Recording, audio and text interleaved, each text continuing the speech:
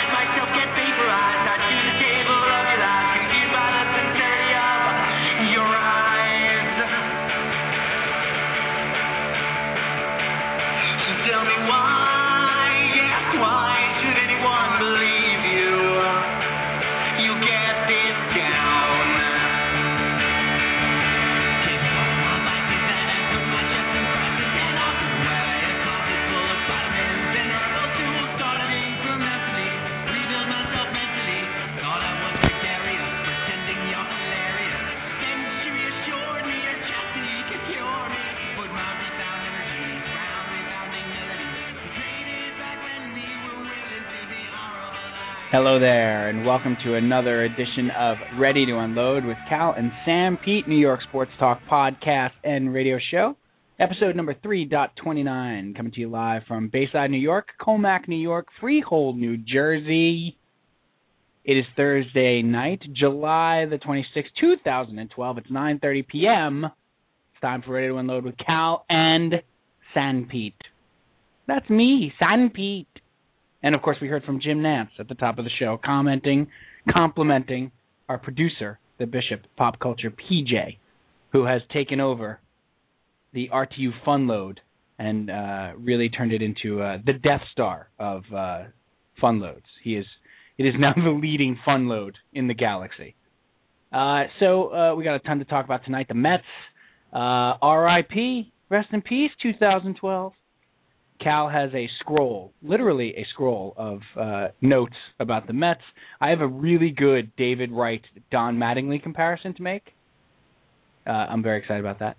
We're going to talk about the Jets, the Giants, NFL camps opening. We're excited. The Mets almost got us to training camp. Ichiro Suzuki's a Yankee. I mean, WTF, yo.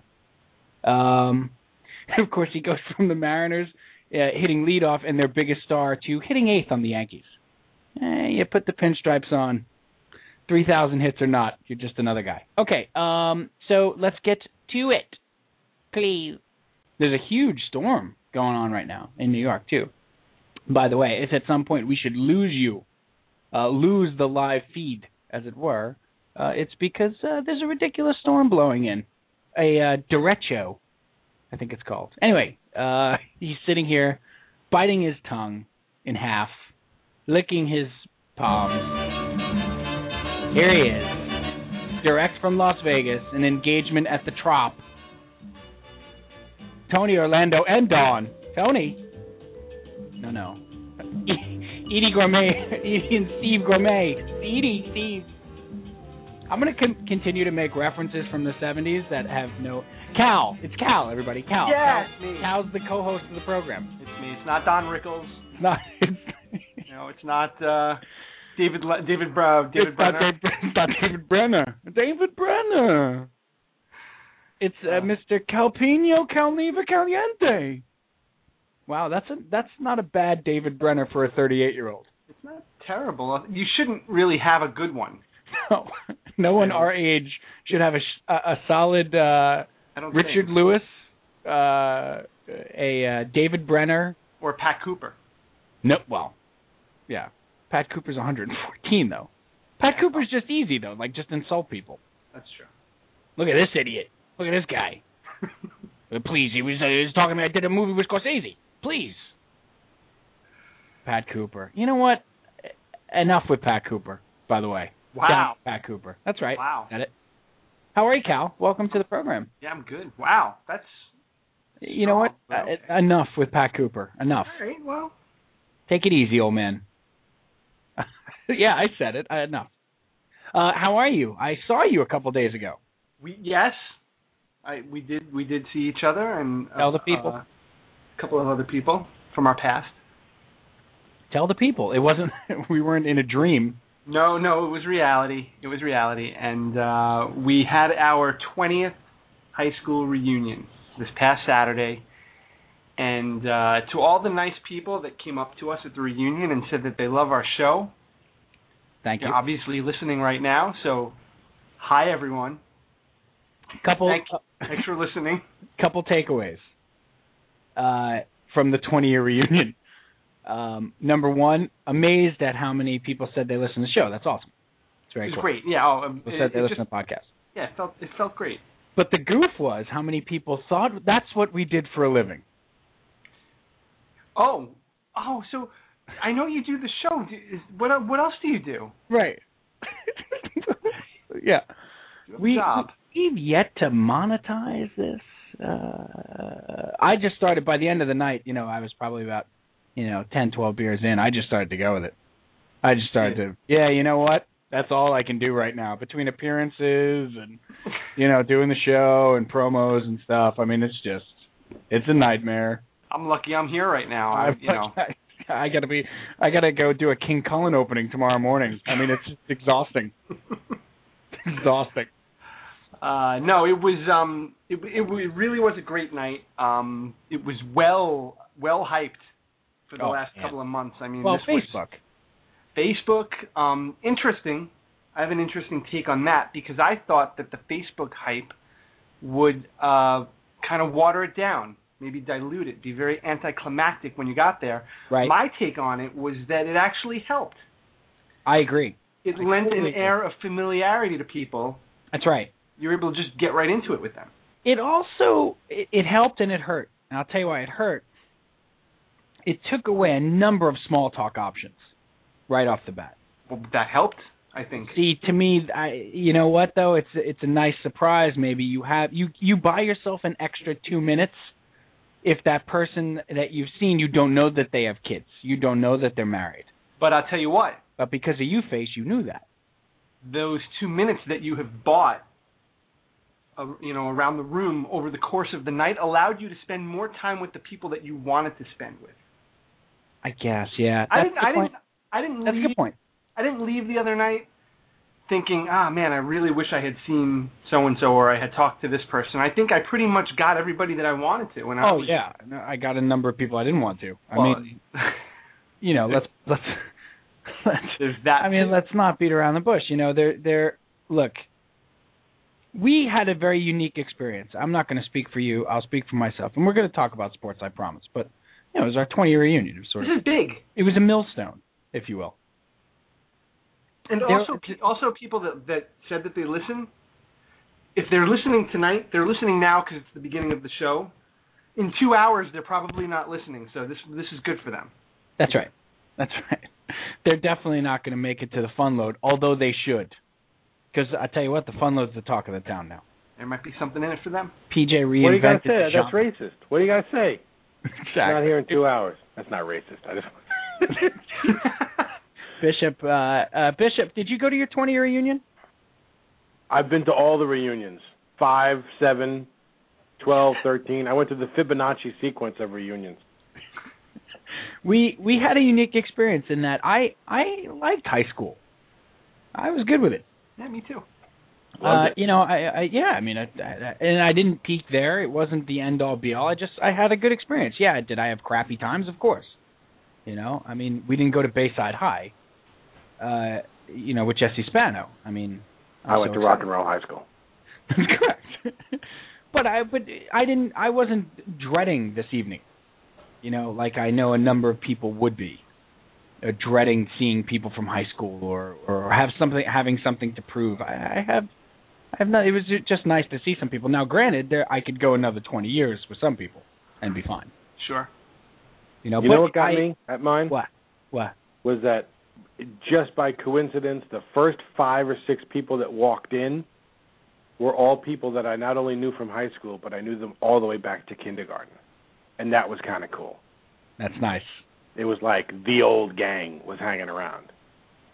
Yeah, that was cool. We got to. And then everybody lied about their jobs, so it was fun. That's right. You know what? I'm an astronaut now.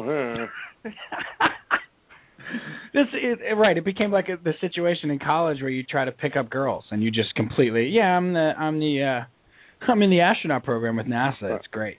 It's tremendous. My second book of poetry is being reviewed right now. Have you heard of the Atlantic Monthly?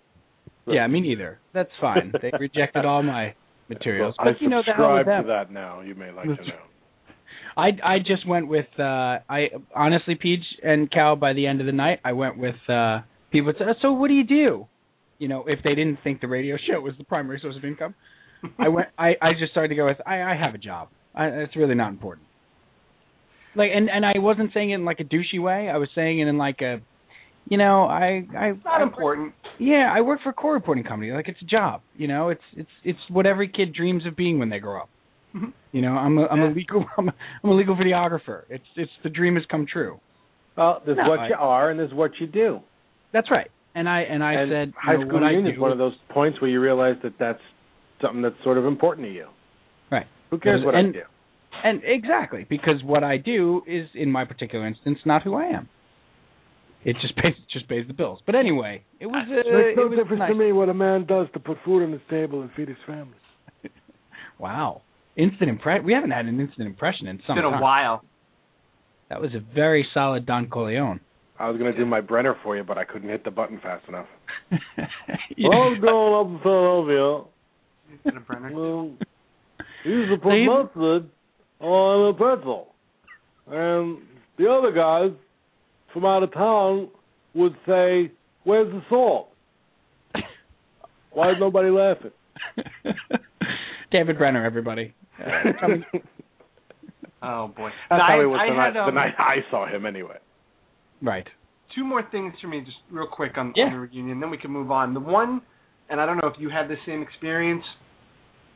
Yes. When you arrive at the reunion, okay, so you're walking into this ballroom, right, when you get there, and you check in at the table, you walk into the ballroom, and immediately you get this overwhelming sensation of a sea of familiar faces that you can't quite place. It's like if you're out and about and you're in a store and you see one person that looks familiar but you can't quite place them. This was like 50 at once. Right.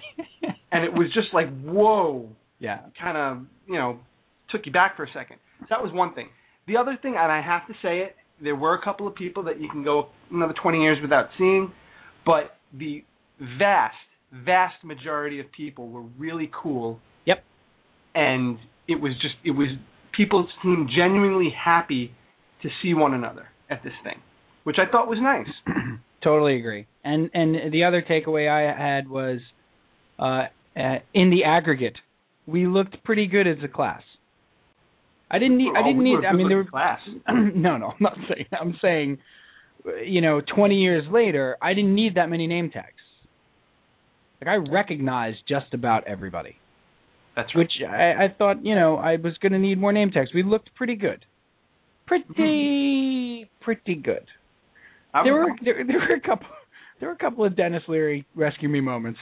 There were a couple of throughout a lifeline. But no, you're right. Overall, everybody was really nice and very genuine, and I was glad I went. Yeah, so was I. I was a little hesitant going in because I'm just not a big small talk guy. No. I found that the small talk was limited, and it really was a very nice night. So. Yep, and from a sports angle and the show, whatever, I'm surprised at how, I had a couple of people come up to me, a couple of folks that we graduated with, to talk sports. Yeah. Like, I got to call up the show. Let's talk about the Mets. Whatever. It was really kind of cool. In that there were people that I didn't think of. You and I have been doing this, Cal. We've been doing the show for 2.5 years. We've been doing this since we were 8. I mean, we've been talking about our teams and this kind of thing. I mean, literally, we could have done this show when we were 8. Yeah, if they had the technology back then. That's right. We could have been those ridiculously stupid child prodigy, sportscasters, because we've been having these conversations since we were 8 or 9 years old. They would have been about like Dave Kingman at that time, Mike Jorgensen, Rusty Staub, whatever. Craig Swan leads the league in ERA. Whatever it would have been. That would have been heady times to do it, Cal, because the Islanders were winning 4 straight Stanley Cups. That would have, yeah. But anyway, I didn't have that many people in high school that I did that with. No. I mean, did you find that? We have one friend was a tremendous athlete. Still is. He does triathlons and stuff now. But he was a baseball player, football player, whatever. Great guy. Good to see him. Never a big sports fan. He's an enigma, wrapped in a riddle, inside of a mystery, on toast. He's a sandwich. No, he's not a big sports fan at all.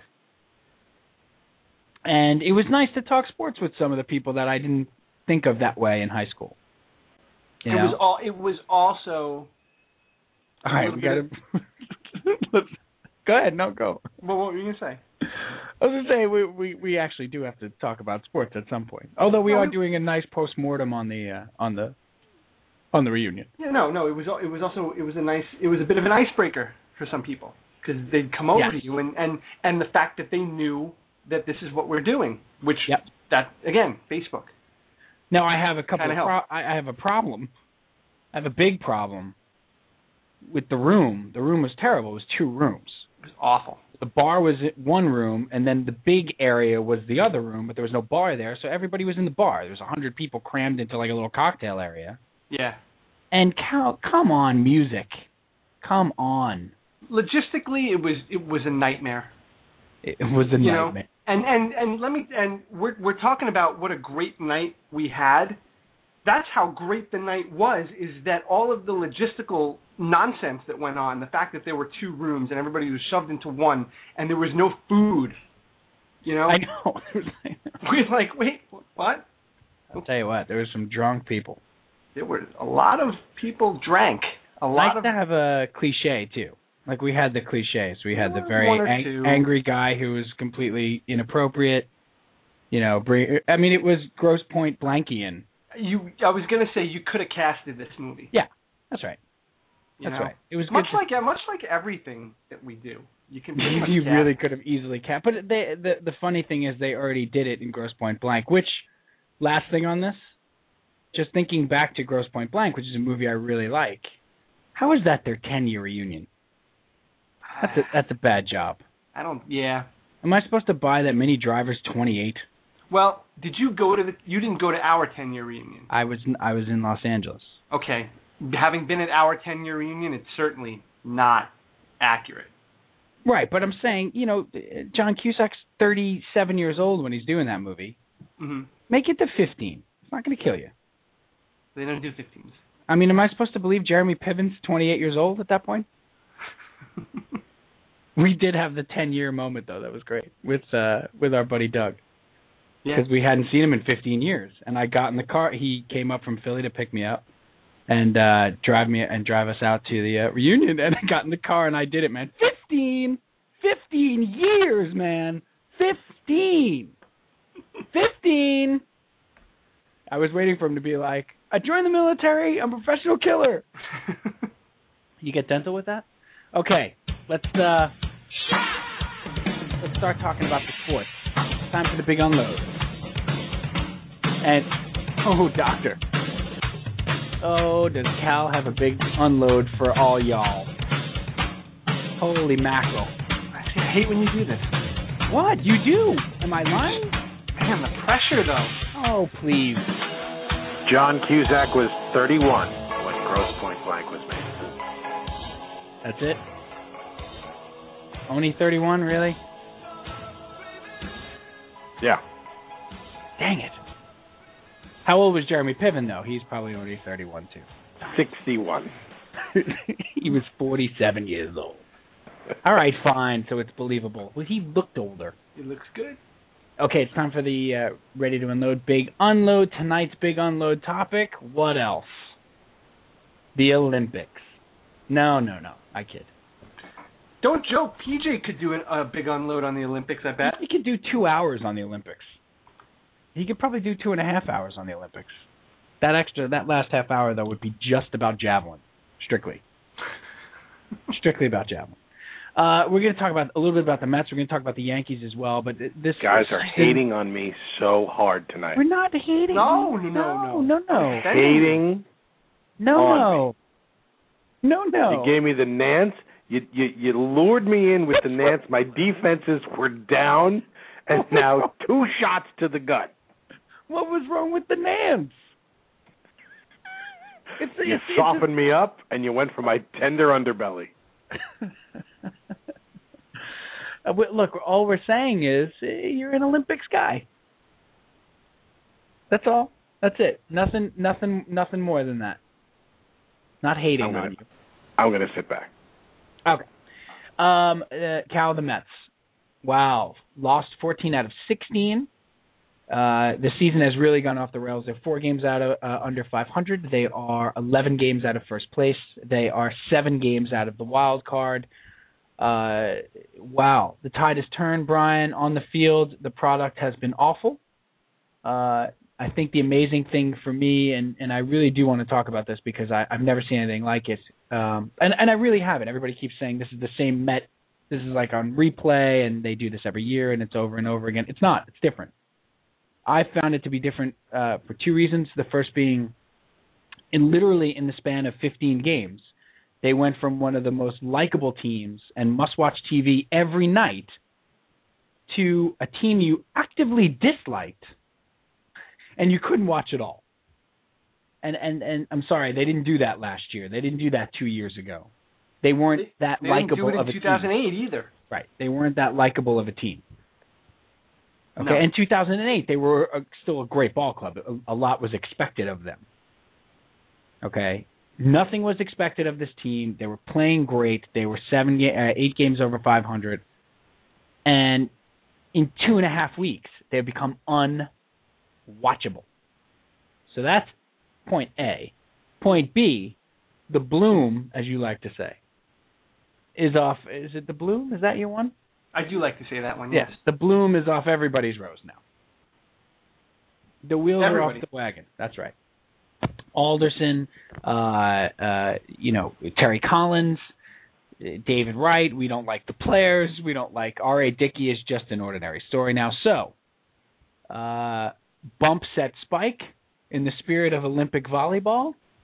I have just given you the set. He's going to take that the wrong way again. Go, he is. Go. He's right behind me, isn't he? Remind me to tell you later about the greatest right behind me story of all time. I will. So there's the set. Go. Yeah. What are we talking? What more is there to say? I think you covered it pretty good. Well, how did this happen, Brian? Literally 2.5 weeks ago, you were talking about how this was your favorite team of all time. Longer than that, because if you remember, I turned on them before the swoon. When did you turn on them officially? It was during that series against the Cubs at Wrigley. That's right. When they lost those 2, and we were going back and forth. I was done with them. That was my who moment. I won't get fooled again. That's right. That was it. That was your Daltrey. That's right. And then what happened? Right after that, they went out to Los Angeles and they won 3 out of 4. Almost swept the Dodgers in L.A. Right. And everybody was so giddy. Oh, this is great. And I was just, I was rightfully excited. You were. And everybody had a right to be excited at that point. Then they came home and they played the Phillies. And they had that huge game, the first game back. Right. Was it Blanton that they beat up on? Officer Joe. Beat up on him, and it was like a yuck fest over at Citi Field. They were 8 games over 500. Beating up on the Phillies. Everybody's laughing. They're playing music, and who could have seen this coming? Not even the most cynical of Met fans could have seen this coming. I'm over here wearing the same clothes, like a jerk. You got the same hat. You still have the same hat on. No, I'm saying that's what you're feeling like. Everybody's partying, wearing new clothes, new suits, laughing, playing music. You're sitting over there like a jerk in the same suit. Well, listen, I'm not going to tell you that I saw this coming. I did not see this coming. I did not think they were going to make the playoffs. but I thought that they were at least going to be relevant into August and even September, and then at the end maybe just not have enough to get all the way, which would have been fine. So that Philly game is the turning point for you. So the turning point was that Philly game. We were on the air that night. Yes. On the air. We were doing this. Yeah, 50,000 channel, 50,000 watt. Right. Broadcasting live. But that was the game where they went to the ninth inning down a run, and they came back and beat Papelbon to win the series. Yep. Kind of put the Phillies down for good. Yep. And they were about to take off. They were about to soar. They had the worst team in baseball coming in for the weekend, the Cubs. They had the All-Star break coming. Get themselves nice and nice and fresh and back on track, and they were going to take off. All right, Dickey coming, going to start the All-Star game. David Wright going. Our biggest concern at that point was Wright getting slighted to start at third base. Right, and Dickey, was Dickey going to get to start the All-Star game? That's what we were worried about. And then they went into that Cubs game that Friday night and laid an egg again against a bad Cubs team. Oh, the Cubs. And I said, I don't like the looks of this at all. One bit. I do not. I have got the transcript to prove we were going back. I did not like their approach. I know. You didn't understand what's wrong with the approach. I understood. I disagreed. You disagreed. I didn't think there was anything wrong. I didn't think their approach was any different. I see. Now this is where we disagree, because I felt at some point they got away from what they were so successful at doing. They were working counts. They were taking good at bats. They were making pitchers work hard. Getting them out of games early. And in that Cubs series, they were swinging at first pitches. They were over anxious. I didn't see that. I didn't like the way it looked. Again, believe me, I did not see this coming. I know. I didn't think they were going to come out of the break and lose every single game ever, except for one. That's right. Which that they almost wound up blowing. Yeah. So, how did this happen? I can tell you. Tell me. The bullpen. It's more than the bullpen. It's not more than the bullpen. You take the bullpen. I'm stopping right there. No, I'm not going to go down your road. I disagree with you. I don't think the bloom is off the rose. I think rose is still blooming. All right, maybe not rose is still blooming. That's a little much, but suddenly I have Seal playing in my head. Why don't you suddenly Kiss from a Rose is on it? Oh man. Why don't you tell the nice people what the problem with the bullpen was? No, here's the thing with the bullpen, and those type of losses, the losses they had against coming out of the break against the Braves, where they blew a game, are so ruinous that they're ruinous to every part of the ball club, and so it becomes a matter of when you get into a slide like this. The bullpen, it's trickle down economics here. It's trickle down crappy baseball. All right, voodoo crappy baseball. Okay, it's like Wilponomics. It's that when you have a bad bullpen, it poisons every other facet of the team, and it becomes a proposition where you don't have a very good lineup, and if that lineup goes into a slump, okay, you're in big trouble because the bullpen can't cover you. Okay, if your starting pitching goes into a slump, you're in big trouble because the bullpen can't cover you. And so the bullpen blew a few of these games, and all those other things happened at the same time. So the lineup did go into a slump. So it was David Wright, went into a slump. At the same time, Lucas Duda hasn't hit a home run since 1997. To the point where he got sent down. Just the lineup went into a complete slump. Then the starting pitching, which had been magnificent, loses Dylan G, who had been, at worst serviceable, at best pretty good. Loses Dylan G for the season, and don't downplay that, Cal. The guy was in the hospital with an aneurysm in his arm.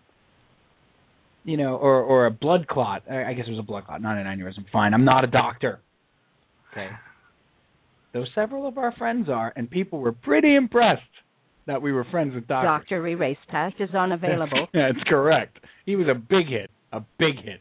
I made sure to stay very close to him all night. That's right. I know this guy. We're with the doctor. Yeah, we're with him. But he had the blood clot in his arm. He's in the hospital. His dad's coming to see him. That was a bad situation. And he's coming off his best start of the year into the All-Star break. Right. I'm not trying to make excuses. I'm just saying a bad bullpen is trickle down. No, it's not. It's not an excuse. And when we talked about this team, one of the things, the hallmark of this team was what a tight-knit team this was. What the chemistry of this team was great. Terry Collins even said it. It's one of the best clubhouses he's ever been in, and he's been in baseball for 50 years, approximately. So when you bring up the point of Dylan G going down and it being such a serious thing, that they all probably took a step back, and that might have weighed on their psyche a little bit. Again, you had a huge comeback win that you could have had against the Braves. You had a huge comeback win that you could have had against the Nats. After that, you lose both those games. Brian, there's no telling what that does for their confidence if they get those games. Even one or two of them. What's I'm saying? Just those two. Give me those two games, and I guarantee you they would not have lost 11 of 12 coming out of the break. You're probably right. It's just so ruinous. So it's like a chicken and the egg kind of thing, and the bullpen is bad, and that's why the rest of the team kind of went into their slide, or what came first. I tend to agree with you about the bullpen kind of precipitating this. Well, I think it precipitates it because of the other things we talk. I think it's the bullpen first, because when you can only cover for a bad bullpen for so long. Again, if your starting pitcher falters and you give up a couple of runs early on, the lineup is completely deflated because they're like, hey, you know what, we can get 5 runs back out of the 6. We're down 6 runs, we get 5 back, we make it close by the 5th inning. There's no chance the bullpen is going to hold them there. We're going to have to get 10 runs to win this game. Right. So it's ruinous there. It's ruinous when you're, the starting pitcher, like John Neese did, goes 8, leaves a 3-2 game, which is suddenly going to be a 7-2 game. And it's terrible. I'm going to stop using ruinous, although I really like it.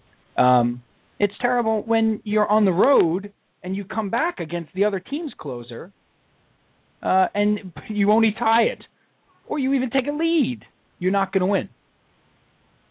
After Jordany Valdespin hit that 3-run home run, right, against Tyler Clippard in that second game of the series, maybe the first game of the series against the Nats. Was it the first game? I think it was the first game.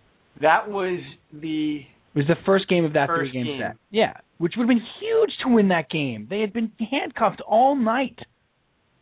And then Valdespin hits a 2-out 3-run homer for them to take the lead. They were coming off of being swept in Atlanta. And people are already tweeting, Mets fans, this is how bad this bullpen is. People are already tweeting, I'm not even excited, they still have to get 3 more outs. Like that's how bad it is. So, look, where are we? Let's talk about where we are. There's been a lot of crazy talk this week, Brian, about this team is ruined for 2013. They didn't start Harvey. They started Batista. That was a predictable disaster. What's wrong with this front office? Sandy Alderson didn't make a move. They've given up. They've thrown up the white flag. The only way I'll stop anytime I get to something that's not true, or I shouldn't say not true, but not said. What of all of this? Because I know what I've taken. You and I have been waiting to talk about this. What have you taken out of all these things that are being said about Alderson, Terry Collins, the Wilpons, throwing up the white flag? What trades could they have made, etc.? Well, I think, and you said it at the beginning, everybody has to take a hit. Everybody's got to share in the accountability here. And that goes all the way up to Sandy Alderson. Because Sandy Alderson knew that this bullpen was the weak link. All right? I think you and I both agree that those that are saying he should have made a move, he had to bring somebody in here, he had to make a move, it's not as easy as that. It's not fantasy baseball. It's not, you call your friend up and say, hey, give me this guy. It doesn't work that way. I don't doubt that Sandy Alderson was looking. I don't know how hard he was looking. And the reason why I say that is because the stated goal of this team has always been for the future.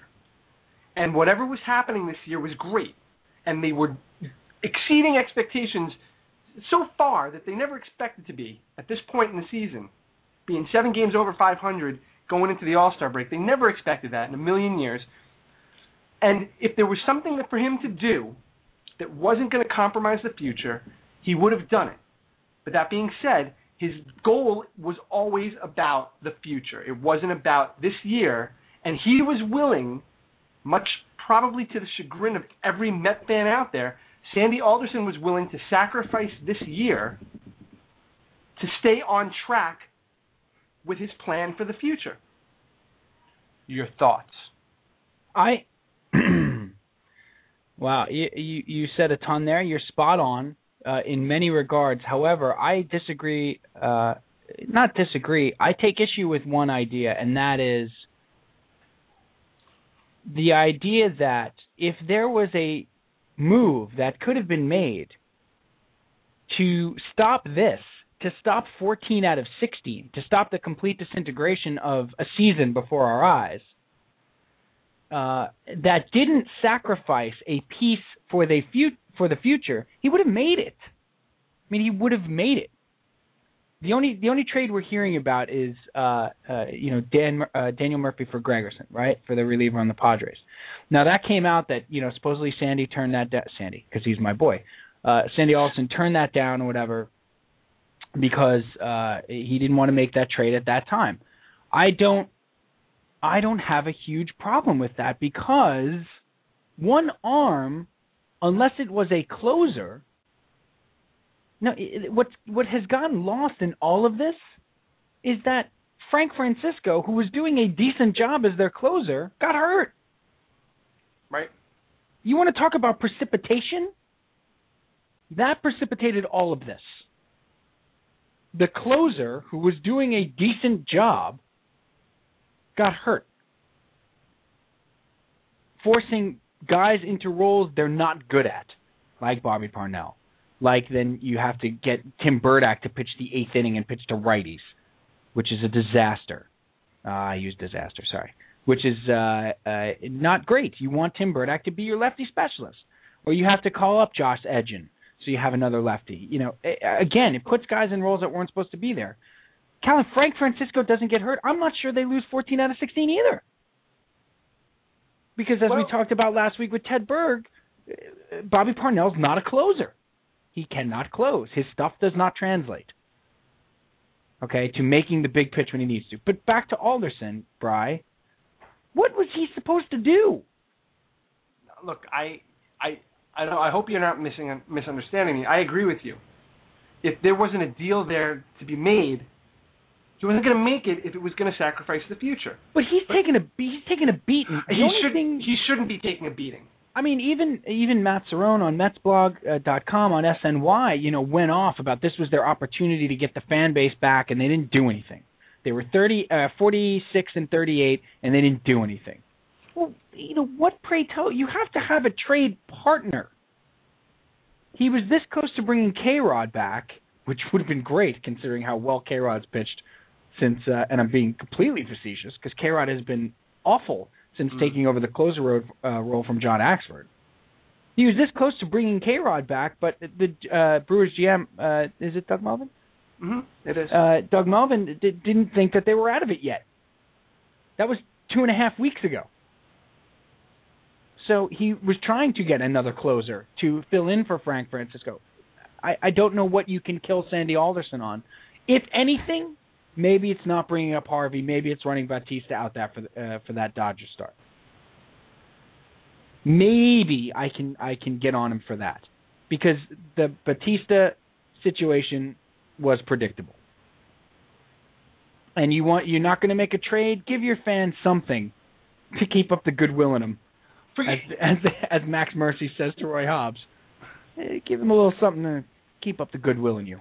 You know, forget about the goodwill. Matt Harvey gave you a better chance to win that game than Miguel Batista. And he gave you a better chance to win the game. I mean, we said that on the show the week before it happened.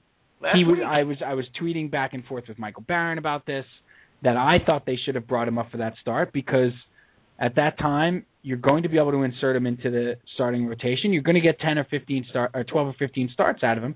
He's your best option to win. You know, out of those 15 games, you need to win 10 of them. So, but they didn't do it. But again, that's a minor thing. Because, Cal, what happens if they bring him up and he gets shelled on that Saturday afternoon in his first game at home and he gets booed coming off the mound? I mean, you're talking about risking a potential, you know, one or two big-time starter in your organization for one game. And frankly, they had lost 5 of 6 at that point. 6 of 7. Well, no, the decision was made well before they had lost those other games. Well, right. So basically, when they made that decision, they had lost 4 of 5. Right, going into that game, they had lost 6 of 7. And then but when the decision was made, they had lost 4 or 5. Right. You don't think it's going to be this tailspin. So, no, I have no problem with Alderson. And one more person says, what does DePodesta do? What is this high-priced front office, what do they do? Well, let me just tell you. Here it is. Okay? Paul DePodesta runs the draft. That's what he does. That's why he's paid $1 million a year. Why? Because he's fantastic at it.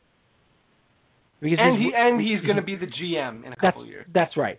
That was my next point.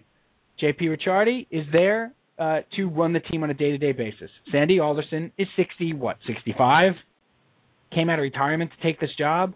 One of those two guys will be the heir apparent. They have very specific roles, and they're very good at them. Very good at them. So you want to know what Paul DePodesta is doing there? Your entire minor league organization is now better.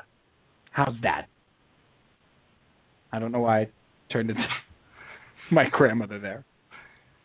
What do you think of All that? right? How do you like them apples? Choo-choo, baby. That's another my grandma used to say. Choo-choo, baby. Choo-choo, baby. I think it was from Choo-choo Coleman. Don't forget, my grandmother, early Met fan from their origin, because she was a Brooklyn Dodger fan. I think she was a Choo-choo Coleman fan. The Mets on that 62 team had Choo-choo Coleman and Hot Rod Keneal. Oh, and Marvelous Marv Throneberry. And Marvelous Marv Throneberry. The self-named. Right. Right, he named himself that. Look, he's got to take some responsibility, because it is his job to try to improve the team. Yeah. And he didn't improve the team. But what? The people failing in the bullpen, whose people are they? They're his people. No, they're not. Roush is his guy. But Ramon Ramirez is his guy. Has Roush been that bad? Yeah. Would you have traded for Ramon Ramirez? Of course, Ramon Ramirez has been fantastic the last 2 years. Of course, but at hindsight, he's what about bad. What about Bobby Parnell? Bobby Parnell pitched well when he didn't have to pitch in the 9th inning. But whose guy is he? He's Omar Manaya's guy. Okay. All right. Yes, and when the Mets were winning, 80% of that bullpen is Omar Manaya's. Right, and when the Mets were winning, and everybody was taking bows for Omar Minaya and making sure that we didn't forget that Omar Minaya put this team together. Right. Mysteriously, we have not heard the name Omar Minaya during these last 15 years. it's falling apart. Haven't heard that name. And like we said at the time, Brian, even when there were 7 or 8 games over 500, congratulations, he put together a team that's probably going to win 82 games. Congrats. That's great. Good job. Mm-hmm. That's the huge... that's not the point. The point is, everybody said he left the farm system barren. Well, he did. He left the farm system completely barren. And his big guys are not there. Look, we've done that a million times. Yeah, that's not the point right now. Terry Collins. Terry Collins is the bloom off your rose. That sounds filthy. It sounds filthy. Well, it feels filthy, Steve. I'm not going to lie to you. Can we come up with something else? Because that feels... no, because the way that this season has gone, I want to take a shower twice a day. Dirty. Watching this team. Did you see that Walken sketch where they're doing Oh God, he's Not like Continental, is it? No. He's like the high school musical teacher, and they're doing Grease, and they're like singing the song from Grease, and he's like, and they get to like the Chicks-O Cream or whatever, and he goes, wait, do you know what that means? And the kid like whispers, the cast member whispers in his ear, and he goes, oh, that's filthy. It's dirty. No, let's do something else. Say, how about the chicks will be excited? It was like something like, it was like great, like they were changing all the lyrics, but it was the conceit with them like whispering in his ear what it actually means. Oh, that's dirty. It's filthy. Anyway, bloom is off the rose. Yes, you do need a shower. I do, and the thing with Terry Collins is, I'm not going to go the other way and say, see, lifelong retread, and this is why he never succeeds everywhere he goes. It's the same old Terry Collins. I'm not going to say that at all. Okay. Not at all. Good. But what I am, the manager is responsible for the way the team performs. Ultimately, it's one of those tricky management. He's held responsible. Yeah, right. It's one of those tricky management things where he can't go out there and hit the ball, and he can't go out there and throw the ball. And yet, you can't fire the team. And you can't fire the team, yet he's the one that's responsible for it. So he's got to use his managerial skills to get his talent to perform. Right. And to behave a certain way. If he's getting credit when they're overachieving, he's got to take a hit when they're underachieving. Yeah, right? and and you're right. And what happened yesterday with Tim Burdack calling out Josh Tolley, it speaks to a problem in the room, I think. When two guys are fighting with each other like that. Now, to his credit, he did everything that he could to nip it in the bud yesterday. Yeah. He got the two of them on the same page. Yeah. Now, I don't know if Burdack is on the same page as Dan Warden, the pitching coach, still.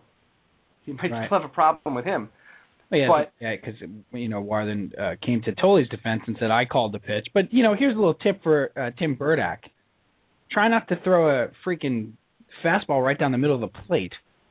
There's only so much Josh Tolley can do if you miss by that much. And do me a favor, get a lefty out. You know what I mean? Come on. It's a job. Come on. This is what drives me crazy about bullpens, Cal. There's 7 guys. They have one job. Some of them have a really specific job, That's like correct. Get one guy out. You're supposed to get me 7 outs. Usually, 9 to 12 outs in a game. There's 7 of you. I did not like the other night in the Washington game. Yeah. I'm trying to remember who they played. In the Washington game the other night when Tejada got spiked by Roger Bernardino. How many times do we have to see this? Right? So he gets spiked by Bernardino. Yeah. And then in the next inning, there's a double play where the Mets are involved in it, and Andres Torres just kind of tails off to the side. Well, look. Didn't even slide. No, it was a tie game. They gave up 5 runs or 6 runs. Right, yeah. To make it an 8-2 game. So it was a 2-2 game in the 10th.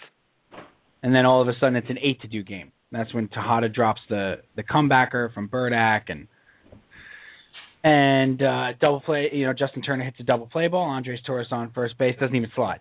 It runs out of the way. And Ronnie Darling took him to complete task, and rightfully so. And rightfully so. And I wasn't looking for Torres to go in. I would have been nice for Torres to go in there and knock the second baseman on his butt. That's right. But at least slide. But at least slide. At least finish the play. Yes. He quit on the play completely. Be a professional, right? And again, Terry Collins has got to be held accountable for that. Okay. Somewhat. Yes. I want to do a couple things. We still got to talk about the Yankees and Ichiro. There's a lot to do. No. We'll talk about whatever we want to talk about, baby. I'm a little worked up. I'm sorry. I just turned into Conan there. Come on, my baby. I just like when he said that. Conan. I used to like Conan. What happened? He got old. Oof. I don't, and I don't mean that in a bad way. I still think he's probably relevant. He's one of the funniest guys, on television. But what a difficult situation with the Tonight Show and all that stuff, Bri. It really was. I think that took its toll on him. And I think he was robbed. I mean, I think he should have gotten late night. I mean, he should have gotten the Tonight Show not under those auspices. You know what I mean? Where it's like, you know, it was they were waiting for him to fail, and I think our producer is trying to tell us that this happened like 3 years ago. Is it breaking news? Yeah. Or breaking news from 2010. Okay, right. sarcasm. Got it. Right. That's the sarcastic news. Got it. Right. Thank you. I didn't see the tag. That was a sarcastic use of a cart. Very well done. We deserve that one. That was a sarcastic cart. I don't think we've ever talked about Conan O'Brien on the show in 2.5 years, right? So pardon me. Okay? Sorry. Wow. Gosh. Relevance police at the door. That Deborah Norville got robbed, too. No one was going to replace Jane Pauley. You know who should... I was just about to say, you know who should have had a big career? Jane Pauley. That Deborah Norville got robbed. She did. You know? And then, and, you know, Norville's sitting there, she's doing the show, and she's got Korik in the back, waiting to take that seat. You know who could have been a big... I mean, come on. Jesus Jones could have been big. I mean, that's a good song. You know, how do they not parlay that into, you know, sort of like a big career? Speaking of semisonic, one song. Huge. I tell you. Look, you had a wild idea. I want you to throw it out there because this is what we can do on our show. You had a wild, crazy idea about trading Ike Davis. Well, spoiler. Did I ruin it? Wow. Good setup there. Bruce Willis is dead. See, the thing is, at the end, Rosebud is a sled. Now I'm spoiling a 75-year-old movie. Oh, boy. That no one's ever seen. And Leno gets the Tonight Show back. Leno gets the Tonight Show back, by the way. Spoiler alert. Have you ever seen Citizen Kane, Cal? Oh, a long time ago. What do you think the percentage is? We're going to talk about trading Ike Davis. What do you think the percentage is of people who say they've seen Citizen Kane and people who have actually seen Citizen Kane? Very low. Like, what do you say the ratio is? Very low. For every 10 people that say they've seen Citizen Kane, 1.5 have actually seen it. I would say that's about right. Yep. I would say I would make it 2. Well, and the half would be like a kid. Right. That's right. The half is some 7-year-old. Right. Like if we go to Emma. Right. Yeah, because she'll tell you yes. She'll say yeah, she saw it. She'll admit everything. Oh yeah. No, not the cartoon. I love it. Rosebud is a sled. Peach, what do you think of that, Peach? I wonder what you would put that percentage at. People that have seen Citizen Kane and say they've seen Citizen Kane. In the circles I run in, I'd say it's 50-50, but you, I think, have nailed it. It's, you know, come on. Didn't we have a joke about people who always talk about Billie Holiday? No, I don't think we have. You know, it's right next to my Billie Holiday records. Oh, stop it! You don't listen to Billie Holiday. Right. Oh, that's the classic line in Clueless, right? When she gets in the car, she's like, "Oh, what are we listening to?" And he's like, "Billie Holiday." She's like, "I love him." That's Billie Holiday is absolutely a perfect example. People who actually it's something you drop for street cred. That's right. You know, it's another good one. Nina Simone. I love Nina Simone. Right. You actually do, though. But, like, I guarantee you whip that one out and people are like, oh, I love Nina Simone. Never. Can I tell you how much I like Citizen Kane? No. I can quote from the Roger Ebert accompanying audio track that you listen to when you're watching Citizen Kane, and he does this whole 2-hour commentary on the film as it's happening. I can drop quotes from that. Wow, that's like me watching the complete Beatles. Like, I can't just I can not only tell you about the Beatles' entire career, I can do it from the documentary The Complete Beatles. while using that. Actually, it's called The Beatles Complete, by the way. That would be a good performance art piece. If we're being technical. You walk into a theater and you walk in with a chair and recite the whole right. Worst performance piece ever. It was well attended for the first 4 minutes. Then everybody left and cursed you. There's probably a million of those. I want you to think of some of those, Peach. We're going to talk a little bit more about the Mets, but I want you to think of some of those. Those street cred ones. Billie Holiday's a fantastic one. Did you just give him an assignment? No, just something to think about. That's all. Can you effort that, PJ? Oh, man. That's a power word, and I don't entertain power words. That was street cred. PJ's never worked in an office. He does not know. We need that by EOD, Peach. You'd be like, EOD? Why do we need it by EOD? Why don't we just take this conversation offline? When does the EOD come? Is that in your skill set, or? They don't invite me to those meetings on purpose. That's right. You just completely officed him. He has no idea what you're talking about. No idea. No idea. Can't understand a word. Is there chocolate involved, and will I be eating it? He wanted to effort this. Wow. What are you, Barbarino? What are you? Well, that would be the response. I couldn't resist saying something like that anyway. Hey, effort this, Mr. Carter. It's like so weird. It's like so weird over here. We were talking about the Mets, and then you talk about Conan O'Brien. That's terrible. You know what that is? Once again, it's me doing Dana Carvey doing John Travolta.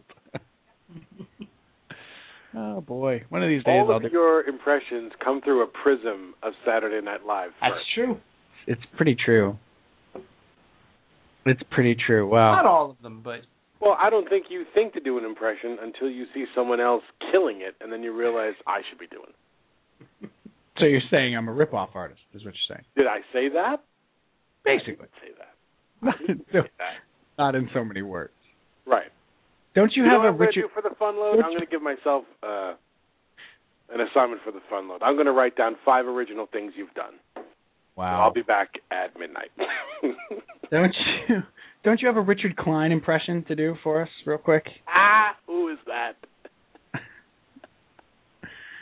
I'm thinking of the right guy, right? We were talking about David Brenner. Yeah, no, he's perfect. He's in that genre. Early 80s Carson comedians. Yeah. Well, he's a 70s guy, though, too, right? Richard Klein's been around for 140 70s, 80s, sure. What the heck is Richard Klein?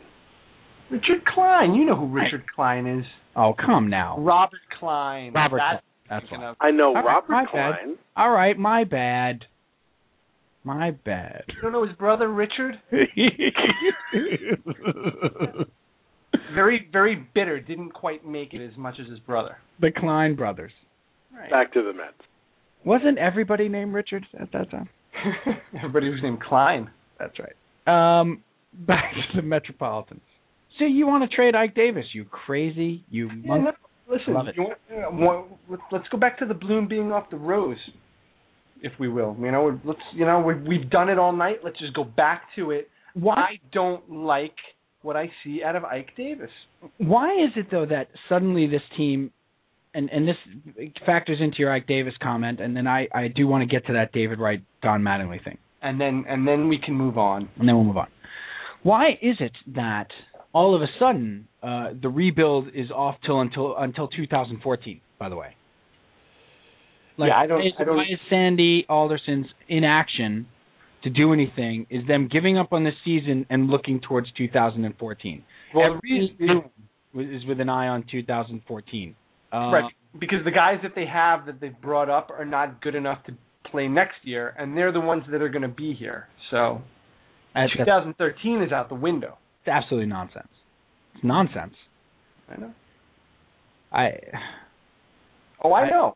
I just that drove me a little crazy. But I would, you know what, though, Bri, honestly, all bets are off. Anybody's available that's not named Wright, R.A. Dickey or gee, that's about it. Well, listen.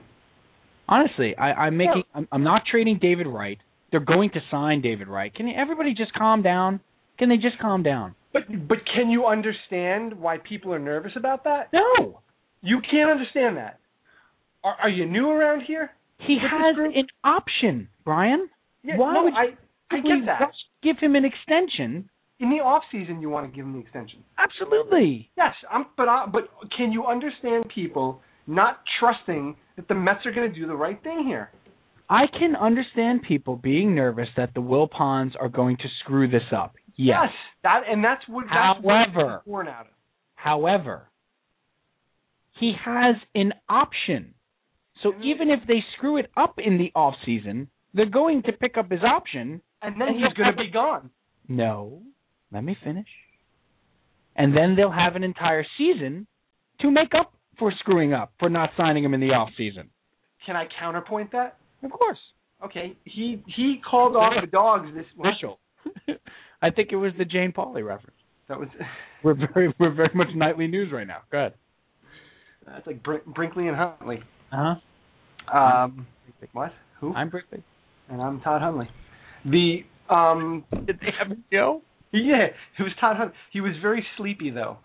Really. That's right, according to Bobby V. Bobby Valentine didn't like the show. Mm-hmm. David Wright, when he had the opportunity to negotiate a contract this year, he didn't. He doesn't want the distraction. So I don't think he's going to want to negotiate during the season next year. That essentially leaves you this off season to make it happen.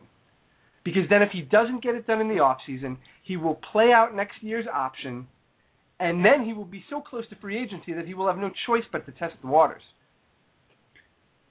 That's how I see. That's my fear.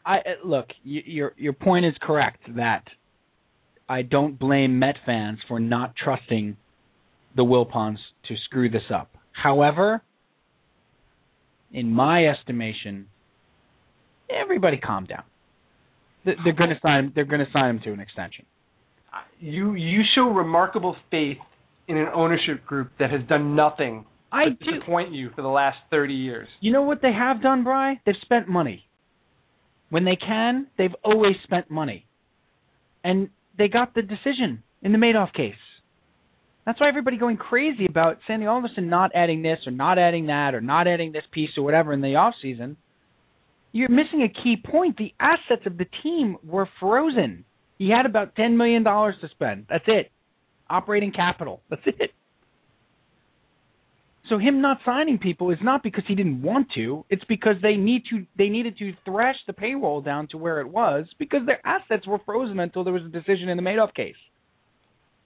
Hey, look, the one thing the Wilpons do is spend money. I don't see if David Wright continues to have the season he's having, okay, and I think hopefully he will. He's in a bit of a swoon right now. And he's still hitting 340 with 15 home runs and 65, 70 RBIs. He's having a very good season. His defense has been fantastic. He was a leader again the other day. He broke up the Tolley Birdak fight. I'm going to get to a point about him and Mattingly in a minute. Brian, they're going to sign him. I think they want to see a healthy season out of him. He's had 3 really bad years. Unhealthy years. Got hit in the head. Broke his back. Yeah, but Steve, they were willing to negotiate now. They didn't want to. They had seen all they needed to see this year. They were willing to negotiate, and he didn't want to. But Brian, he didn't want to during the season. That doesn't mean he's not going to want to in the off season. And he has an option year. He's not a straight up free agent. Look. We agree that they're going to try to sign him, and they're going to try to give him that extension in the off season. I am not willing to put all my faith in the fact that they're going to get it done. Wouldn't that be on him? It could be. I mean, then that's not on ownership. Unless they lowball him. They could lowball. They could lowball him. They could Jeremy Lin him. Oh, Jay Lynn. My goodness, has any athlete in this town ever been more revered and protected for a 25-game career than Jeremy Lin? Holy cow. Oh, my goodness. Wow. sports talk the last week since he left, you'd think that it was. I mean, did Derek Jeter walk out of town? Holy mackerel! Yikes! Oh, this little mini Letterman now. No. Sorry. Last one was gratuitous. Oh, it was so self-indulgent. I think they will get it done. That's my point. All right, my last thing. I think David Wright signs like a 6-year, $90 million extension or something like that, and they get it done. I mean, he's going to be 30, right? He's going to be 30 in December, or is he going to be 31 in December? He's going to be 30 in December. All right. So, yeah, 6 years. You do 6 years, $90 million? Yes. Yeah, done. Does he? Why wouldn't he? $90 million? Is he going to get more than that, Bri? At age 3? Where? Coming off of a potential MVP season? Let's also keep in mind that includes next year's $15 million or $16 million option a year. Well, they ripped that up because they're going to renegotiate. Why would they rip that up? Keep him at $16 million and then give him 6 years on top of that at whatever they do. Like I guess that's what they did with Santana. That's right. I think it gets done. You don't see any chance that they trade R.A. Dickey? Oh, no, I didn't say that. Well, that was my question. I could see them trading anybody except David Wright. Okay. I thought you said Wright and Dickey. No, those are the two guys that I don't want to trade. Short of. Because while everybody's been knuckling around and reading books and, talking about Star Wars, R.A. Dickey hasn't had a good start in a month. Wow. That's a little strong. Well, didn't he have a good start against the Dodgers? In that 3 out of 4? Did he? I think he did. Okay, he had one. He's had one good start in the last month. He's had 3 bad starts. 4. 4 bad starts. He struggled. I won't even say bad. He struggled. I agree. And he's definitely come back to earth. And you think it's the book tour? He's not on a book tour. No, but I'm saying you think it's all the stuff with the book and the appearances and the Letterman and the All-Star game thing and the guy, or it was because that's when he became sort of this national. It was after the one hitter against the Orioles. His second, no, his first one. The second, no. That was the second one. Second one hitter. Right. That's when forget about it. We put a statue outside Citi Field. I know. That's when he exploded into the national consciousness. Right. And since then, he struggled a little bit. Now, I don't know if it's a coincidence or not. I think maybe, he was on just such a magical run that it was due to even out. Right. It's the old market adjustment. It's another one. Is that what it is? Yeah. The old market adjustment? That's what it was. Nice. He's outperforming expectations, and ultimately, you have no choice but to expect that it's going to come back to reality. Right. Especially if you're a Met. It adjusts itself. Right. All right, my last thing. Here's my last thing. You talked about trading Ike Davis. Here's what I don't like about Ike Davis. Ike Davis, to me, complains way too much for a guy who's been in the big leagues for less than 3 years and is batting .200, right? Yeah, can't argue with it. Hasn't proven anything. He had a good 3/4 of a season a year ago in his rookie year. All right, you want to give him the full? We'll give him the full year. He had a good rookie year. He started hitting really well at the beginning of last year, and then he got hurt, missed the rest of the year. Came back this year, hasn't been able to hit to save it. I mean, you put him up against a lefty, and he looks like a little leaguer the way that he swings the bat. And so many times he's fooled by a slider or a breaking pitch, and he swings like he's just kind of like, I'm not going to hit it. He's just very lackadaisical. and he's taken that approach into the field too. That was the one thing you could always say about Ike Davis was, he's not hitting, but he's a dynamite first baseman. He's a great fielder, and he has been sloppy all season. Yeah.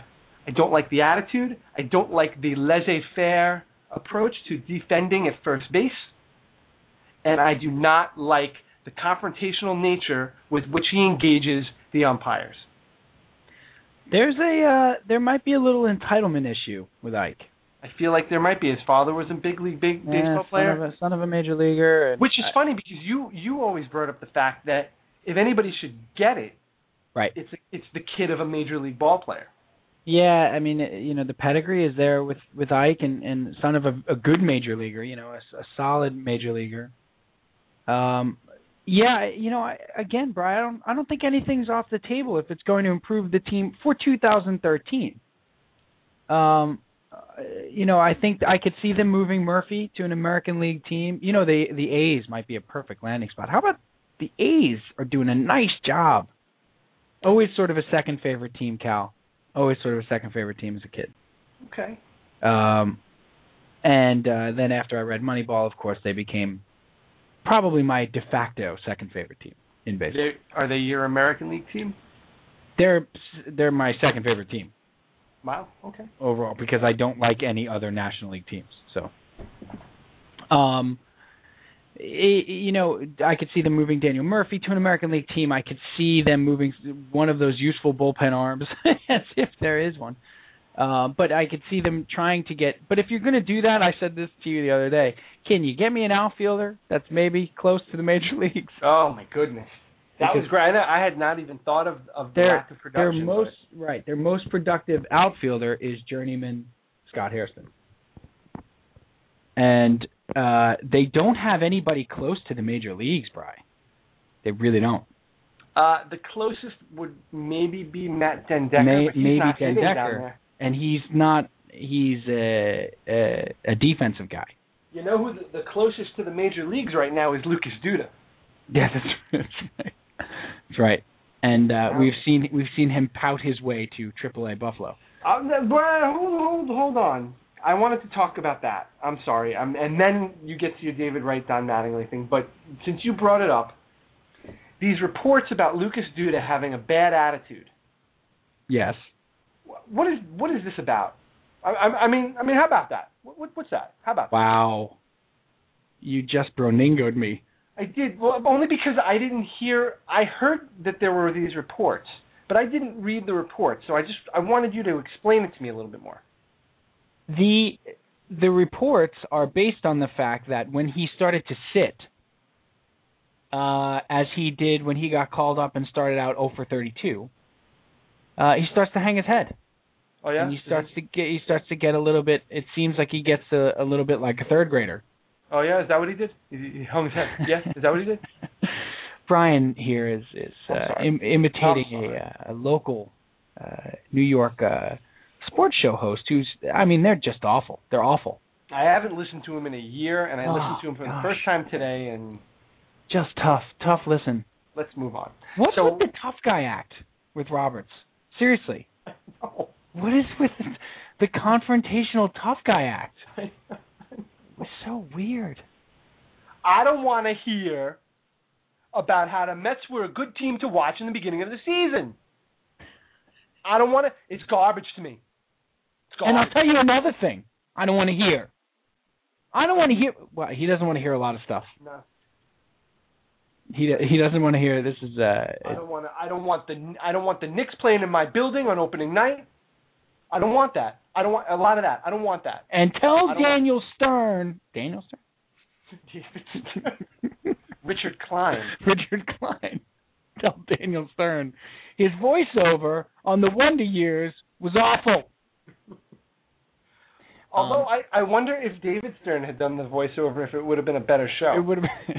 I don't think it was possible for it to be a better show. No, it was brilliant. Not a fan when it was on though. No, I was a rerun guy. Yeah. I only know one person who actually watched it when it was on TV, and it's you can guess this. It's completely appropriate. I know who it was because he looks just like Fred Savage. Right. Dr. Erase that. Well, he did at the time. No, I'm saying he's the only guy I know who watched it when it was actually like in prime time. No. He looked like Fred Savage at the time. Yes. Now I don't think so much, but he still does. Here's the right thing, okay? This occurred to me the other day when Craig Carton here in New York suggested that now that the Mets season has completely bottomed out, they should trade, and A-Rod has broken his hand, the Mets should trade David Wright to the Yankees. And it started all the trade David Wright stuff again, because he's going to be in an option year. You haven't given him an extension. Get whatever you can for him. You got to get something for him. So, right, get something for him, et cetera, et cetera. So when you suggest what would the Yankees give him? I don't care. It doesn't matter. Just get anything. Right. His answer was Craig Carton's answer was, well, who would you get for David Wright? Doesn't matter. Just trade him. Get something for him. Which spurred, of course, Yankee fans calling up WFAN over and over again, actually suggesting that the Mets would take Eduardo Nunez for David Wright. Of course. Or Dave Robertson, because they need bullpen help, and the Yankees have Jabba coming back. Anyway. It got me to thinking about Don Mattingly, and how Don Mattingly and David Wright are having very similar careers, in that you just... David Wright is definitely the captain of the Mets. He was on some successful teams in 2006, 2007, 2008. I mean, those are 89-win teams.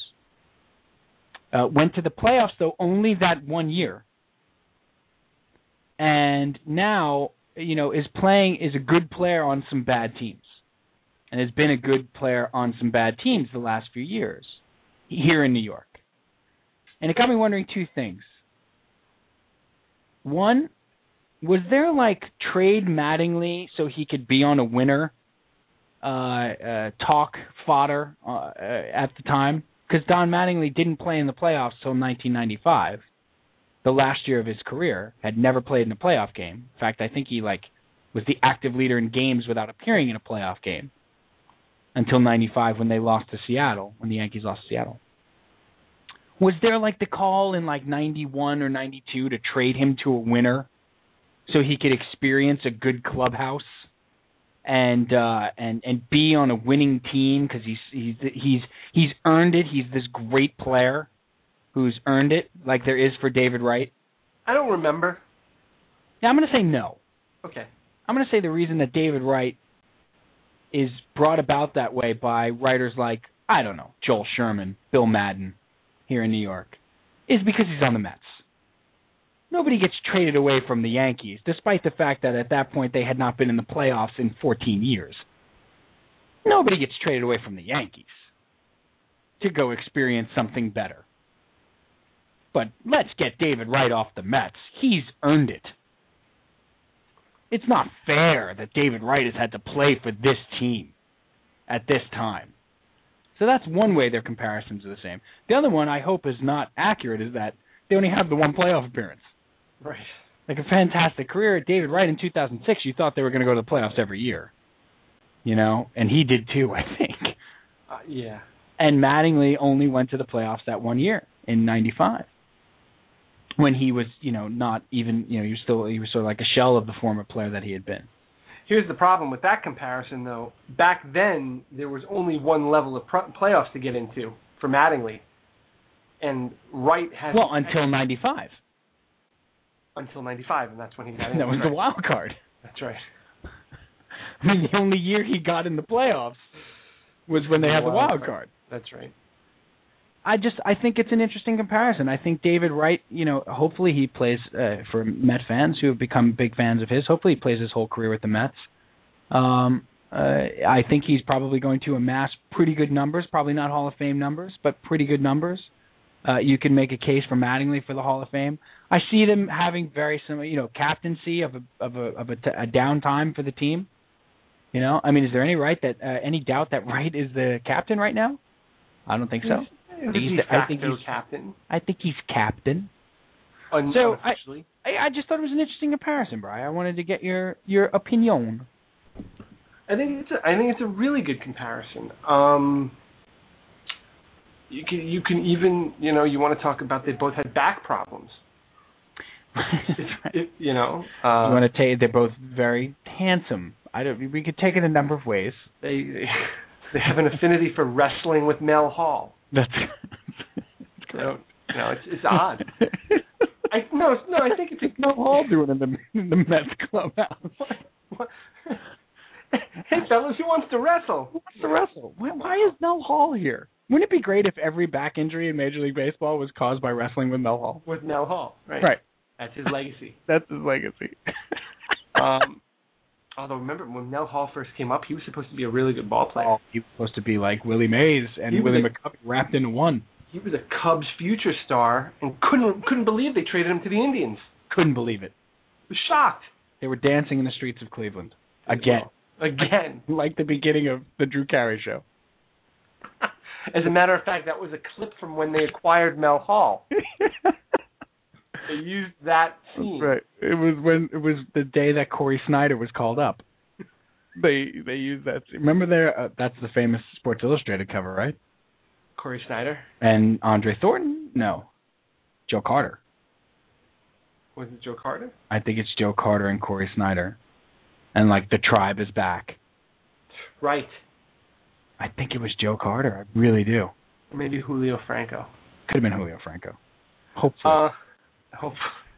I like your comparison. I think it's good. I hope it's still too soon to make that comparison. Hopefully, because we'd like to see the second half of David Wright's career and how it plays out. But absolutely, to this point, pretty good comparison. Yeah, and he's played 7 years. You know, this is his 8th season with the Mets. David Wright's 7th full. Yeah. You know, so I mean, it's he's been, and I think Mattingly only played 12, 13 years because of the back. Mattingly came up in 82 and retired in 95. 95, right. In any case, I don't think there were these, because, WFAN was really in its infancy then, but I don't think there were these articles written about how the Yankees owe it to Don Mattingly to trade him to a winner. Where they are about David Wright immediately when the Mets started to tank. Immediately. Right. Immediately you have to trade him. Well, we had it at the beginning of the season. Yes. And then the Mets started to win. Right. Went away. Right. That was going to be the story. All right. And now the narrative's back. But that's it. Let's enough of the Mets. Yankees. The Yankees. I think an hour of Mets talk is... Yeah, I think especially after having Berg on last week. And I do want to talk about the Jets and the Giants. Quickly on the Yankees, they had a 2-5 trip. Big deal. A-Rod down. They're going to fill in with Chavez and Eric Chavez and Knicks. Cal, they go and get Ichiro for a bag of donuts and tickets to Book of Mormon. So that's good. Good seats, I understand. Orchestra seats, very solid. Good seats. Okay. I think what outrages people, I think the indignance, if that's a word, might not be. Indignity? Indignity? No. I think the anger of people calling up about the Yankees getting Ichiro, and also Yankee fans calling to defend Ichiro, was misplaced. Because the Yankee fan calling up to defend it is like, we didn't get Cliff Lee and see what happens. We got to win in the playoffs, and it's not a lot of money. We're not, it's no money or whatever. It's not. They didn't get Ichiro because it's a money move, whatever. And you're sort of missing the. And I hate to stereotype Yankee fans, but because there's a ton of good ones out there. But you're sort of missing the point. The point to me is that, I'll let a Seattle fan who tweeted it that night, because of course Ichiro's first game as a Yankee had to be against the Mariners. I'm driving to Safeco Field to see the Mariners wearing my Ichiro jersey, wearing my Mariners Ichiro jersey, to see my superstar, who was my leadoff hitter yesterday, bat effing 8th for the Yankees. And I think that's what drives people sort of nuts. I think that's what drives you a little crazy. Is that, a small market team like the Mariners, which they are, Ichiro is the biggest star in the galaxy, and then he gets traded to the Yankees, and he's hitting 8th. And playing left field, playing out of position. That's the best part. Yeah. So you sort of get a little ill when you look at the lineup. It's just, I don't, I'm sure it's happened, but I don't recall, being traded to the team that you're playing that night in your own ballpark. Right. And being the star that Ichiro is. Oh, like being the one guy left from that team. Have you ever seen? You got to do this, Brian, when you get a chance. Go to baseballreference.com and look up Ichiro's numbers. Baseball reference. Never heard of it. Baseball-reference.com. Yes. And look up Ichiro's numbers. Holy cow. I mean, is he a Hall of Famer? Yeah. Got to be, right? I think he is. And, Ichiro is the guy. He's probably the best player that we really don't know about. Because, as Met fans, we don't watch the American League. And specifically, playing in Seattle, even in the age of the internet and the extra innings package and being able to see everything, he still was kind of like a hidden gem. Oh, yeah. No, quietly, because you're not watching Mariner games at 10:30 at night or 10 o'clock at night after you've, invested in a Met loss. You've seen enough of him, but you haven't seen a ton, and especially Met fans haven't seen him at all. His numbers are sick, Ryan. Oh, they're crazy. I mean, he set the record for hits for 1 year. He has a year with like 265 hits. It's ridiculous. He's just a ridiculous person. And of course, the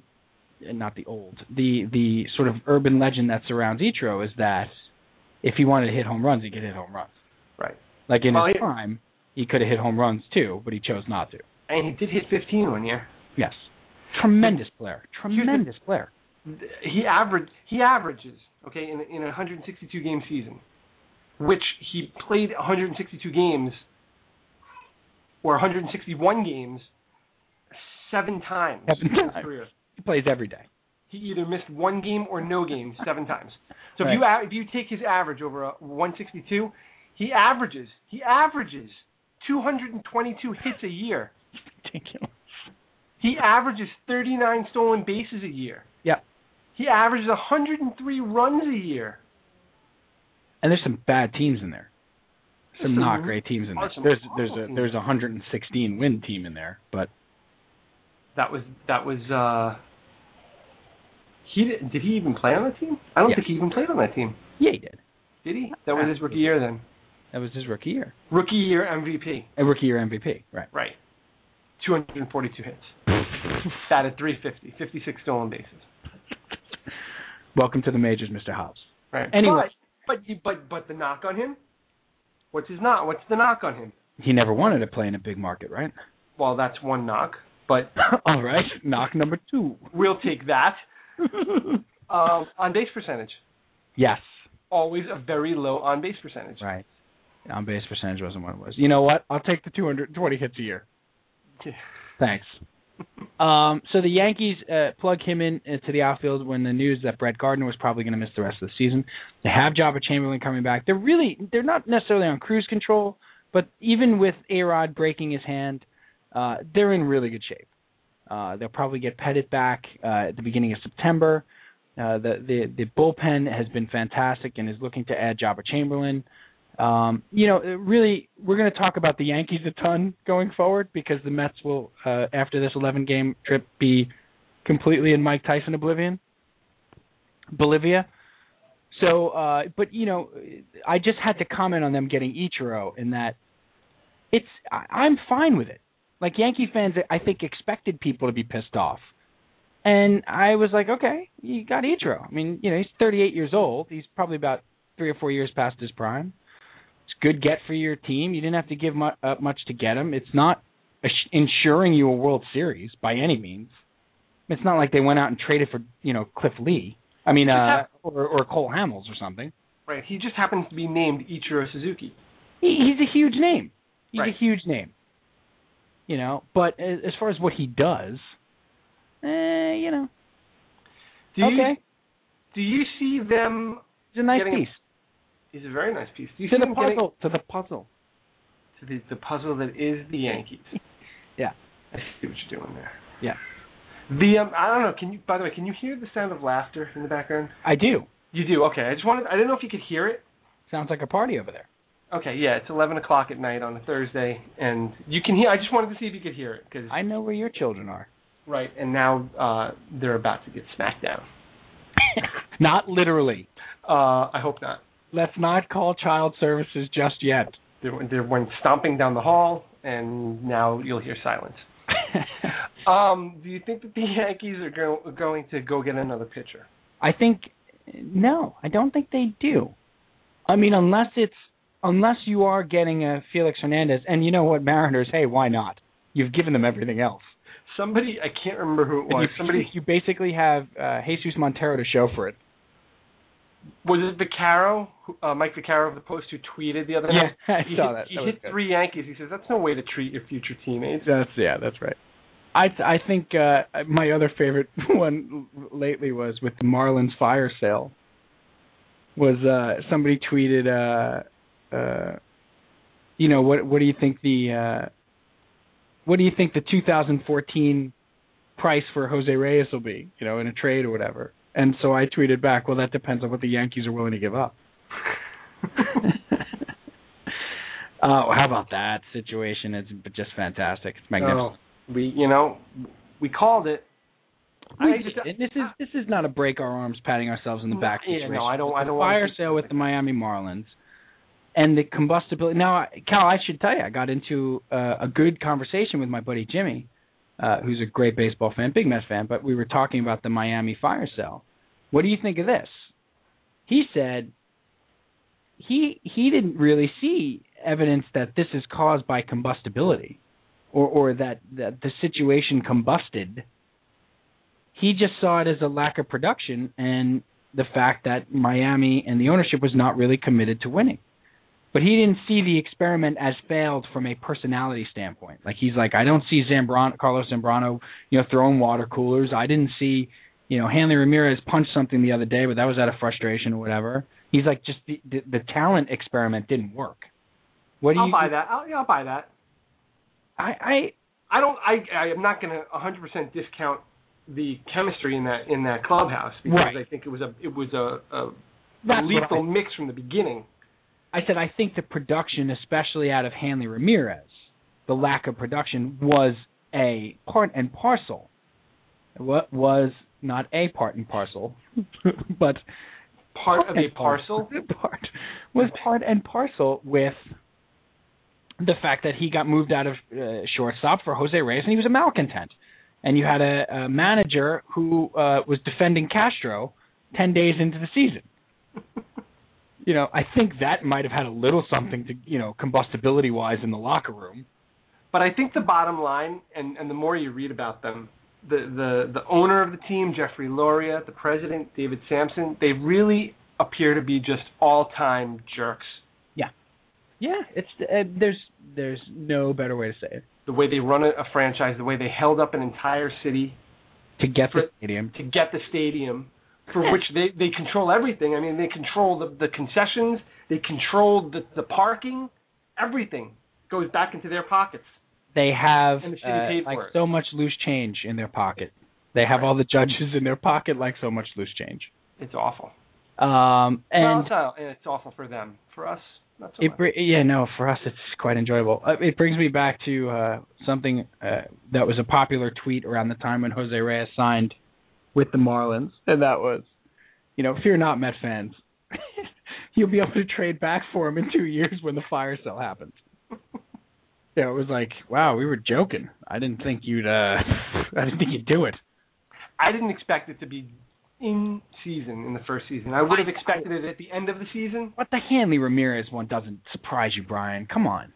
It surprises me. Never going to work. Ever. Within it surprises me that they didn't even give it the full season. That's the only surprise.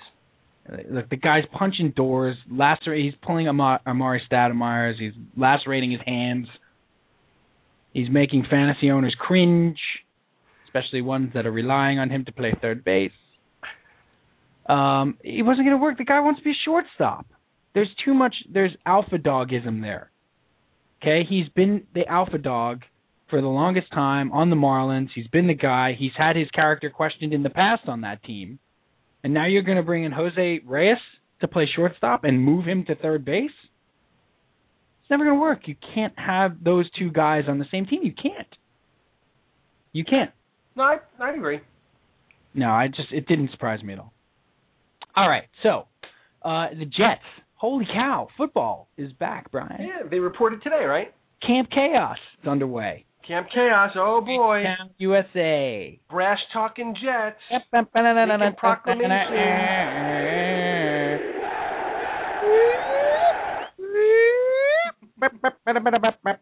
Squeeb, squeeb, squeeb, squeeb.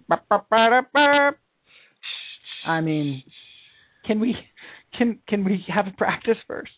No, but they didn't even let the practice happen. They haven't even had a practice yet. Oh boy! And it's already a circus. Oh boy! Big circus. Training camp is back. Bri, obviously the Jets come in with a ton of question marks. We're going to talk a ton of football. I will just say this.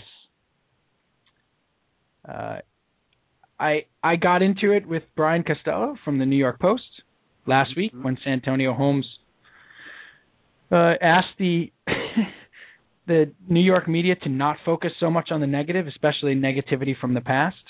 And I made the point to Brian Costello that the New York media seems fixated on the dysfunctional 2011 Jets and are going to do everything they can to shoehorn every story into that narrative, whether it fits or not. And Brian Costello told me I was wrong. That's not what they were doing. And that Santonio Holmes and Rich Cimini said the same thing. Shouldn't be giving lectures on journalism. Brian Costello said to me, Bri, that he does not think the narrative is negative in New York. Oh, he does not think they're doing that. Yes. Okay. Have the tweet to prove it. What, pray tell, does he think they are doing? I'm not sure, but see what he did there? Yeah. So tonight we've gotten a sarcastic cart and an ironic cart. That's our producer. He may not talk on the show until the fun load, but he is making his presence known. And I don't know, Bri, what they're actually reporting. All I do know is today, on the first day of camp, before a snap has been taken, and with the dysfunction of the team 6 months in the rearview mirror, the back page of the New York Post today said Camp Chaos. No, wait. With a picture of Tebow and Sanchez. And there was a 300-word article by Steve Serby about how there's no ring circuses in town. Get it? No ring. But they're not negative. They're not focusing. They don't focus on the negative. Well, here's a couple things on that. Number one, in that photo that we saw on the back page, what were they doing? Just curious. What were they doing in the photo? I don't know. They were just kind of walking together side by side. That's right. Okay, so if you were to look at that picture and then you were to read Camp Chaos, there's a huge disconnect there. Yeah, it doesn't. I mean, I guess he didn't have his hands around his neck. It wasn't like, Sanchez had his arms folded and was like looking over his shoulder with a face like this guy. Right, they should have looked like the Beatles during Let It Be. Or Camp Chaos. Right, in completely opposite ends of the room. Yeah, just That's the first. Wasn't Camp Chaos a movie with Christy McNichol and Tatum O'Neal? Hey, that's a TV movie without a doubt. Little Darlings. Nailed it. Camp Chaos. That was a Michael J. Fox, Nancy McKeon made-for-TV movie.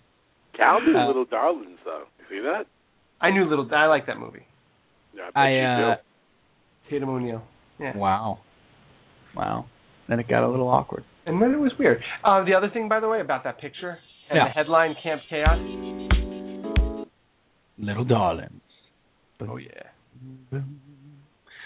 Yes, go on. The, about the picture. Derailed me. The party with the pants. Right, and are you inviting me to a... I would like to invite you to the party in my with pants. the pants. The photo and the headline, Camp Chaos. Yeah. What newspaper was that? The New York Post. Right, New York Post. The bastion of fair and balanced sports journalism. Right. Just a moment ago, you said that Brian Costello said that he does not believe that the narrative is negative? That's correct. Okay. And the last question in this series is, what paper does Brian Costello write for? The New York Post. The Defense Rests. Right. The Defense Rests. You just dropped the microphone. Sexual chocolate. Mr. Randy Watson. I guess it's just not going to matter what they actually say. It's not going to matter. But can I? No. I want to stop right there and just hear what I just said.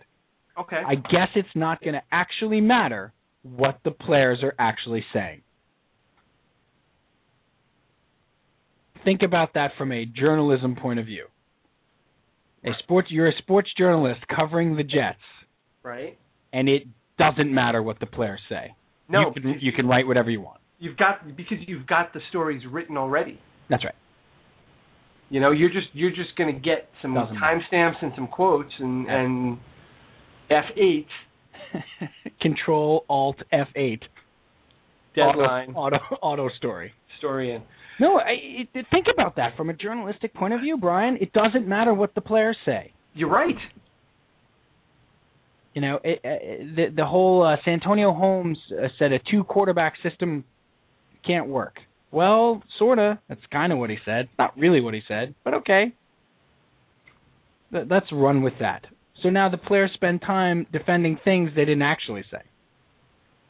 So like Rex Ryan had to explain that that's not what we're going to have.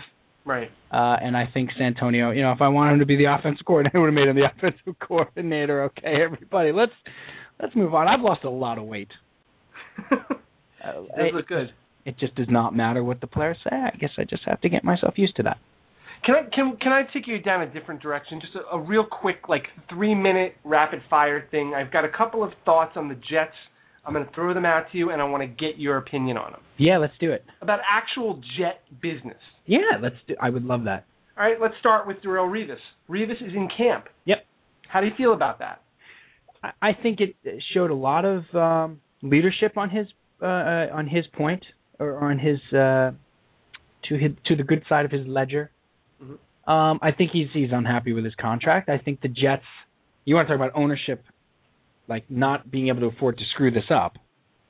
The Jets need to sign him to a long-term extension. They knew it was a Band-Aid contract. Now he's making a show of good faith in showing up in camp, and I think I hope they will. I have less faith. I almost have less faith in Tannenbaum than I do in Sandy Alderson. Well, we come from different backgrounds. Only because Alderson is there, Bri. Please keep that in mind with the Mets. No, I know. Just up to the Wilpons and Omar Minaya, I know they'd screw this up. It helps. But all Sandy has to do is take a look down at David's .440 on-base percentage, and the contract will be written. But to answer your question about Revis, good job. Okay. Good job. Good leadership. We're on the same page. Let's get in. Okay. DeBrickashaw Ferguson, we've got greatness written all over us. Yep. What's the problem with that? No problem with that. Okay.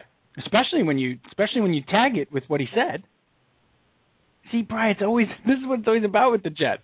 I know. What did he say after that? Right, but that's what I want. I want you to go with that angle. Right. What did he say immediately following that? You say it. I don't remember what he said. I only heard the first part. We have greatness in us. I see greatness all over us. But we have to go out and do it. No one's going to hand it to us, and it's not going to be easy. It's going to take hard work. Right. See, that end part is not the sexy part of the quote. Well, that's like when the ink runs out on the typewriter. That's right. No, we couldn't get to the rest of that. I'm out of ribbon. All right, last. Jeff Otah. Yeah. Tackle from the Carolina Panthers. They make a trade the other day. Low risk, high reward kind of trade.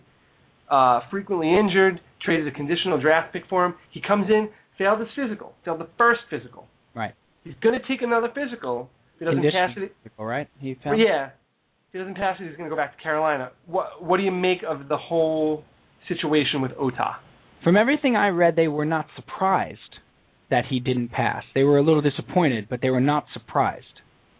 I don't think you try to get the guy to pass, and you hope he can pass and hope he can play. I don't think you have anything to lose. He's clearly an upgrade at the right tackle. if he's healthy and can play, former first-round pick. Obviously, they've had problems at that position before last season with Wayne Hunter. I will say this, Wayne Hunter, they asked him today, Bri, who's your breakout player for and you got to love, see, this is where you love the journalists and you love the beat guys because they're begging for him to say what he said. Right. Who's your breakout player in 2012, Bri? What did Wayne Hunter say? Me. You said Wayne Hunter. I love it. I love it so much. I love it. He said me. I know. And you know what? Good. Good for him. I hope he's right. Good. That's the attitude I want that guy to have. Play for your job. Every snap, he should be there's the dog. Yeah. Sit, Ubu, sit. Good dog. Every snap, you got some menagerie going on over there, my friend. Oh boy, I've lost control. It's 11:15. One more thing on the Jets. Last thing. What is going on in B Company, Matthew? And then it's FUNLOAD time. I want him to play every snap like that job is going to be taken away from him, because you know what? It could be. It could be. So I have no problem with Wayne Hunter, and I have no problem with the Otah trade. It's worth the risk. If he doesn't pan out, he gets sent back to them, and you've lost nothing. If it works out, fantastic. You got yourself, maybe a real good starting right tackle and somebody to solidify that line. That was a huge problem last year for that team, and for Mark Sanchez. And beautiful segue. Last thing, Mark Sanchez. Sure. Camp. He's not 15 pounds overweight. But he's 15 pounds heavier, and he looks, like our friend Dr. Ire said, he looks jacked. He's already coming in saying all the right things. How do you feel about Sanchez on his first day in camp today? Last year, Bri, you remember, we had this whole conversation, and I really wrongfully predicted that Mark Sanchez was going to have a breakout year. I really did.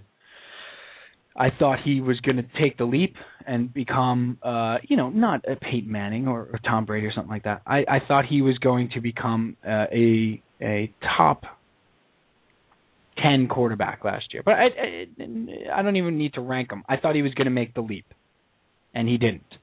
And especially the last 3 or 4 games of the season, he regressed mightily. Now, I blame a ton of that on Brian Schottenheimer. Of course. New offensive coordinator here. They've brought in Tim Tebow, which of course, really? They did, Steve?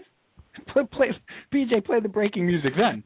I don't know if you heard. See, if PJ was really paying attention, he would have played the newsroom music just then. But he's probably prepping for his segment for the Death Star. No, wrong music. No, I wasn't. No Fogelberg. No, I didn't need the Gordon Lightfoot right there. I needed that song is so sweet. Brian, I think he's got the right attitude. I think he said all the right things. I think he devoted himself to making his legs stronger, which was a big part. Look, I think he played hurt last year. I do. I think he played hurt towards the end of the season. I think he had the pinched nerve in his shoulder. I don't want to make excuses. I think he played hurt. I'm not going to go out and say he's going to have a big year and make the leap, because that blew up on me last year like a Grucci firework. But I will say this. I don't feel, as long as he stays healthy, I foresee him, potentially having a really good year, because I think Tony Sparano is a good offensive coordinator for him. I'm really interested to see what he is with a new offensive coordinator that's in a system that's geared towards him and geared towards his strengths. And Brian, barring injury, I just don't see Tim Tebow starting a game for this team. I really don't. I really don't. I don't think there's going to be a need to. I agree with you. Kevin McWalters, our great Giant fan buddy, said something interesting to me in our first football conversation of the season yesterday. And he said, I've been thinking about it a lot with Tebow. And it was, Bri, again, we've turned over a new leaf, because I've stopped hating on the Giants with him and just had honest conversations and accepted the fact that the Giants are a great organization. They won the Super Bowl. They're champs. They have 4 Super Bowl rings. They're dynastic. Eli Manning is an elite quarterback. I've just accepted this stuff. I've stopped hating on them. and it's improved our relationship greatly. And he's taking a much, he will always hate the Jets and Rex Ryan because Rex came after his team. Right. In the book. And said, we're going to take over the town, we're going to be better than the Giants, et cetera, et cetera. But he said something really interesting to me. He said, I've been thinking about it a lot. He said, I think Tebow, in various usages, gets you 2 more wins this year. Wow. He's like, I think he's the difference between you going 8-8 and 10-6. That could essentially be the difference between the playoffs. That's right. And not. That's what he's saying. He's like, Wow. I don't know if it's at tight end. I don't know if it's at running back. I don't know if it's on a quarterback option or a wildcat. I think he makes plays in 2 games that win you games. And and Kevin said, he's like, I'm not saying he's going to play quarterback. He's like, I think Sanchez is going to be your quarterback all year. He's like, I think he's worth it as a football player to bring in for that. It's going to be interesting, Brian, to see how they use him. Because you know what? Nobody knows. Anybody who thinks they know, they don't know. I mean, Rich Cimini came out with this dopey article last week about how the Tebow is going to be the red zone quarterback. How could you possibly know that? And why is there this insistence on labeling him the backup quarterback? He doesn't have to be the backup quarterback. No, he doesn't, Bri. And he's labeled. That's what he is, according to the media. The Jets and Rex Ryan, again, you know why they got Tim Tebow. It's for publicity. We said it. There's no other reason to get him, except it is going to light a fire under Mark Sanchez. Okay, because Drew Hansen was not going to, Drew Hansen was not really going to place a threat or produce a threat to Mark Sanchez, and he needed that. Yes, no better one than to get the most popular quarterback on earth. Mm-hmm. But the Jets are never going to be swayed by the fans to make a move. If the Jets are 1-7, they're going to change quarterbacks. They would have changed quarterbacks if Drew Henson was the backup quarterback. Okay, that's A. The fans are not going to make the coaching decision on who plays quarterback. I don't care how Tebow maniac they are. And the other thing is, they made one mistake in all of this since he's been there. And that was Rex saying he may play 1 play, he may play 20 plays. Because they have grabbed that 20-play nugget and made it completely about that. Right. Now, there's no question he's going to play 20 plays, and that's 1/3 of your snaps in a 60-play game.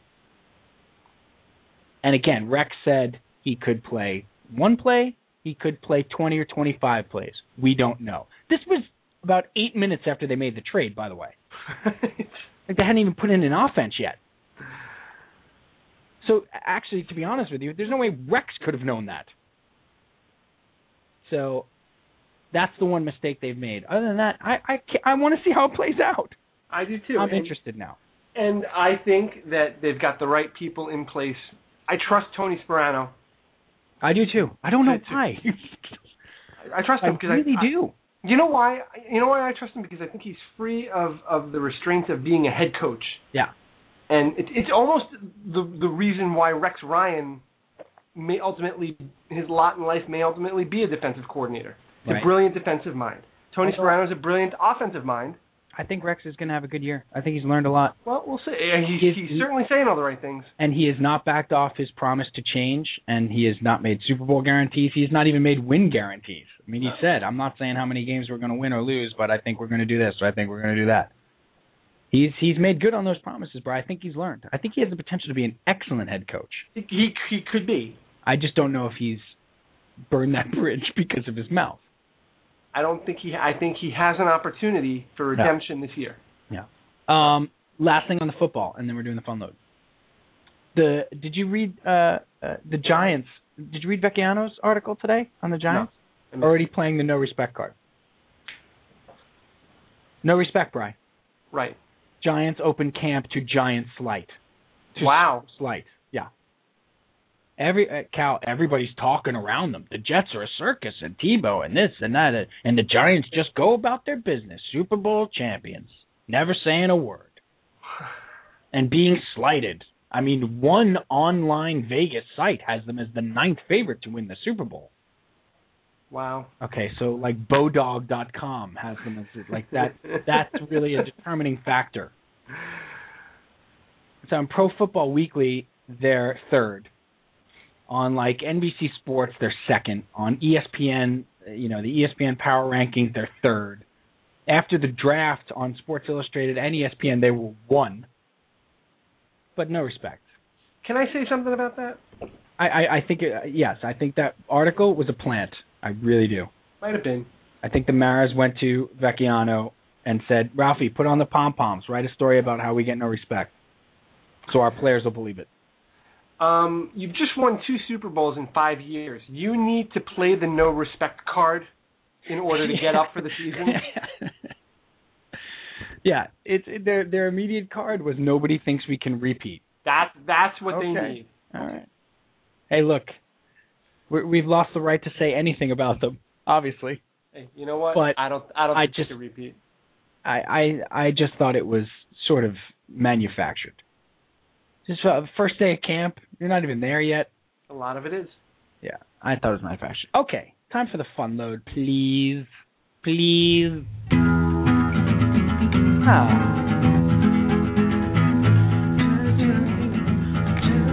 I gotta tell you something. Yes. I eat too much waiting for you guys to get around. I mean, it's crazy what I just consumed. Give us the rundown. We introduced the show, and I had a root beer, and then we went to me. I did the little David Brenner thing, and then out came a bag of chips, and then out came this bag of chocolate cookies from Italy. Wow. What do you got a supplier? They're called Mulino Bianco. Yeah, so was I. Oh, they're so good. Delicious. I just sit here and I'm listening, and I guess I have one hand free because the other hand's clicking. I'm sitting and I'm eating. Shoveling food in. It's stupid. I'm listening and I'm eating. I think I just consumed about 1,200 calories. It's really. Well, you gotta stock up for the fun load. That's what it is. Yeah, I love that you really own the fun load. I don't know what you're talking about. I do apologize that we're going into extra time for the fun load. Send all your questions to. We're going to put it up on the net. This is like the daily, Thanks, John. The fun load interview has become the Daily Show interview on a nightly basis. Stick around, and we'll put it all up on the net. We're bringing an interview now in under 20 minutes. It's. I know, but he's so good. Did you see it last night? By the way, Peach. We're not going to talk politics, but last night was a particularly good, just spot on. Yeah, I don't miss the Daily Show. The Daily Show is actually required viewing. Yep, that's a DVR. I have it with my morning cereal. Yeah, if I miss it at night, I will watch it I'll download it and watch it on the train on the way to work. Right. So good, delicious. Are we doing everything? Also, what are we doing? When I watch TV, there's eating. Always eating. You know what? Me too. Cal, were you like that as a kid? Oh, so much. Oh, it's unbelievable. Like I'm thinking, do your girls do that? No. We don't allow them to eat in front of the TV. Oh, good job. Excellent move. This job. Yeah. Because I got to buy a new rug. Are you kidding? Oh, yeah. It got so out of hand here, we couldn't get the Cheeto stains out of the rug. I had to put a porta potty in the living room. It got silly. The kids were rioting. It was very difficult. They were on strike. Either that or you got to put a TV in the bathroom. No, that's too far now. Stop it. What do you mean that's too far? TV in the bathroom? TV in the bathroom. You think I can get away with that? I had that in college. I'll be honest with you.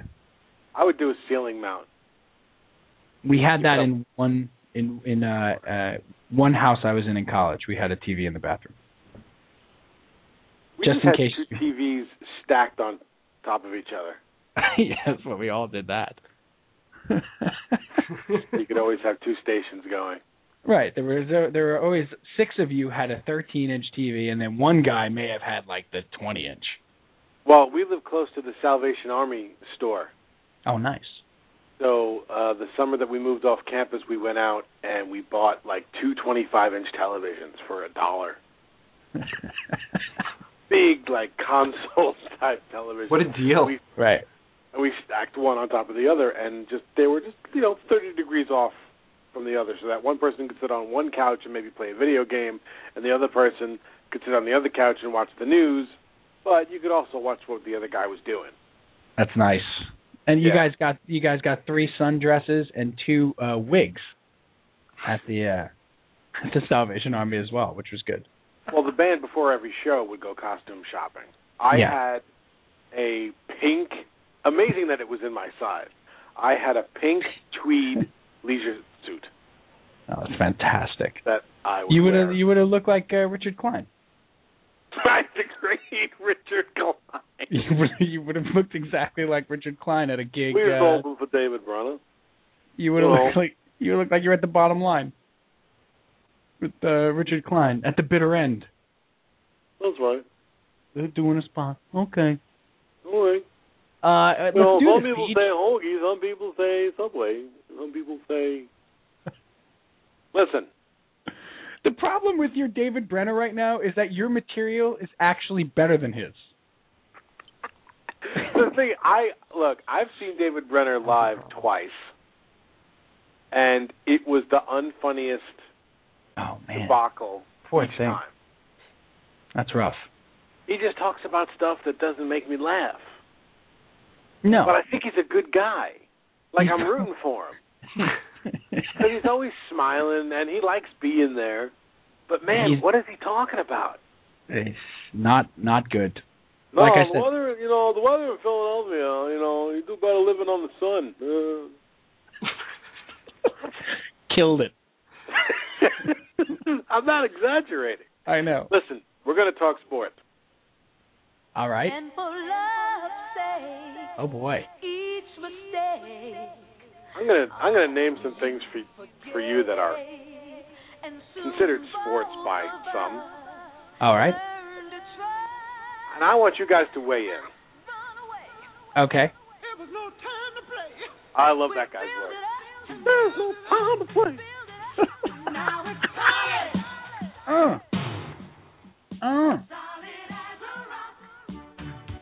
Short list, so we'll go through it really quick, but I just want to know. Weightlifting. Sorry. Yes. Oh, is the topic solid? Right. Is the topic of tonight solid, sport, not a sport, or solid? Or you could say it's a sport, but perhaps it's overrated. Okay. Okay, and what's the first one? Weightlifting. Weightlifting.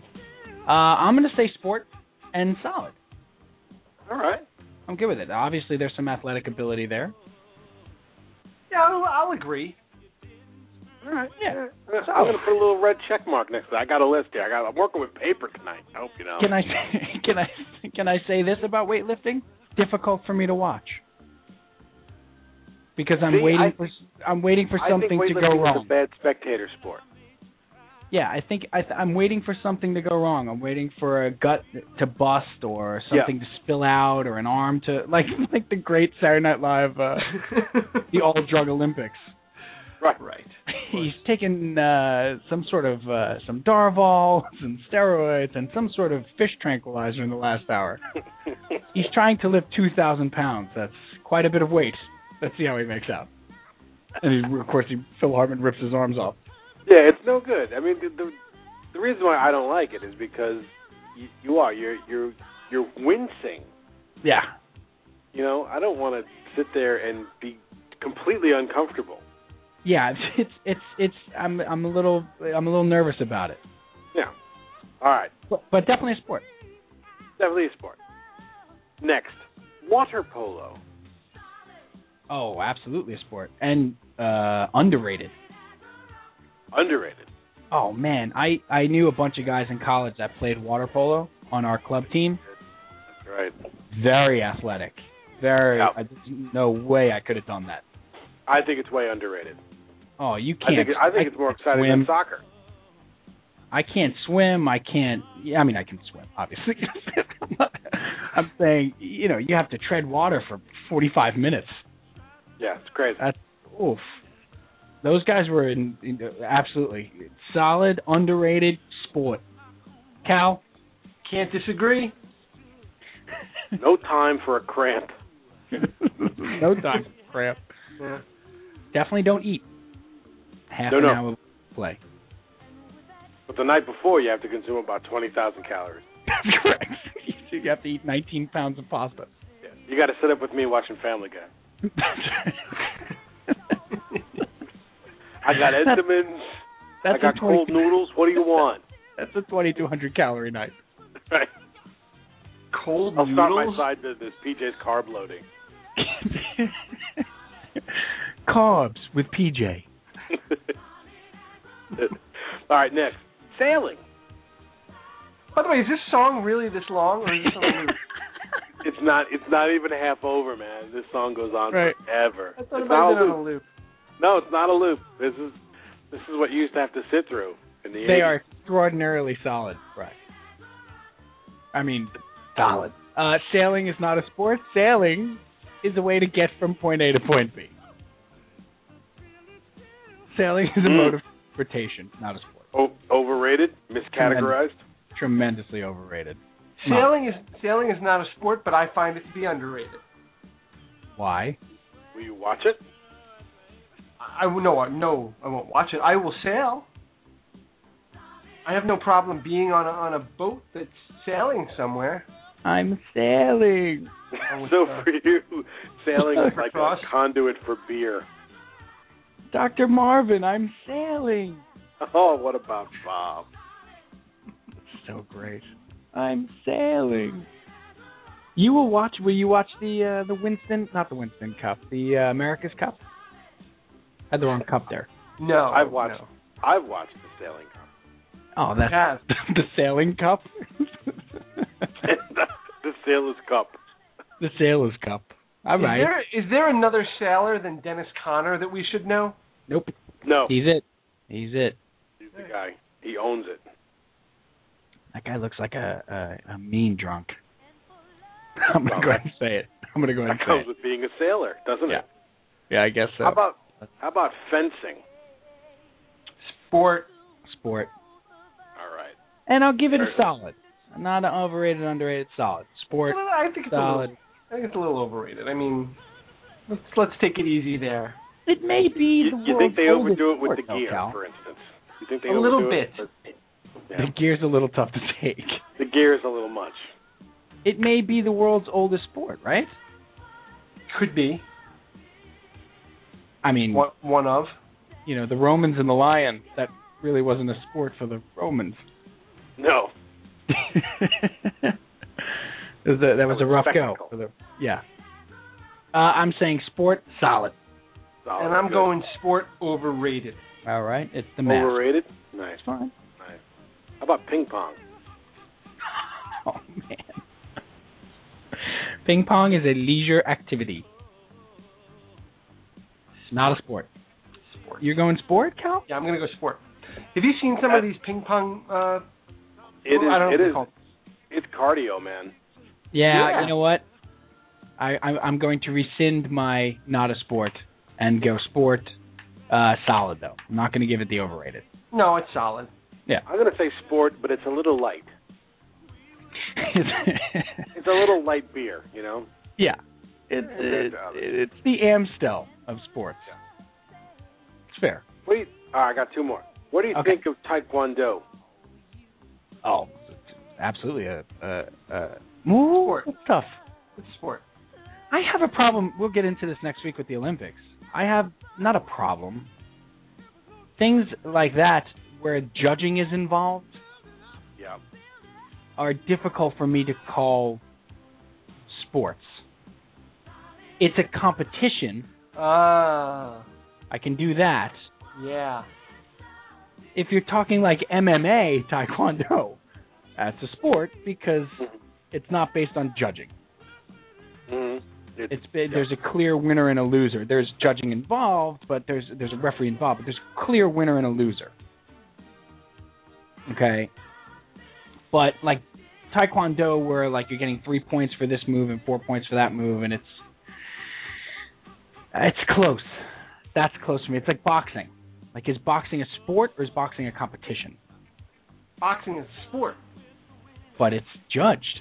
Boxing, but you could knock somebody out and effectively remove the judging from it.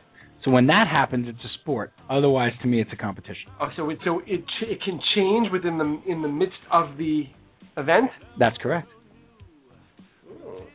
To me, it can, because again, I have a like figure skating, or I mean, these are up to judges. These are if the North German figure skating, there's no chance of a knockout. No chance of a knockout unless you're Galulied. No, but Galulied line.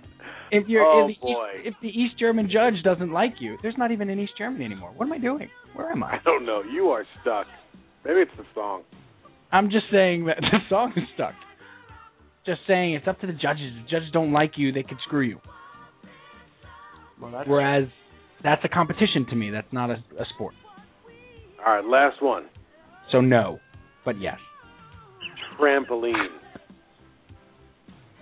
Oh boy. What are we doing on the trampoline? What does anyone do on a trampoline? Depends. Besides drunken attempts at sex. They bounce, PJ. They bounce. Sport? Again, judging, not a sport. Not even remotely a sport, and extremely overrated. Wow. Also, you sound like you spent some time on a trampoline. My sensibilities have been offended with that one. I did not see... I don't even know what that means. I did not foresee Cal coming out so strongly against the trampoline. Yeah. I find the trampoline to be a death trap for kids. Really? Yeah. I think kids can just absolutely destroy themselves on a trampoline and not even realize it. Trampoline's got the fun, joyful center. Then it's got a moat where you can trap your leg, and then there's a long aluminum bar. Right. Yeah, that's true.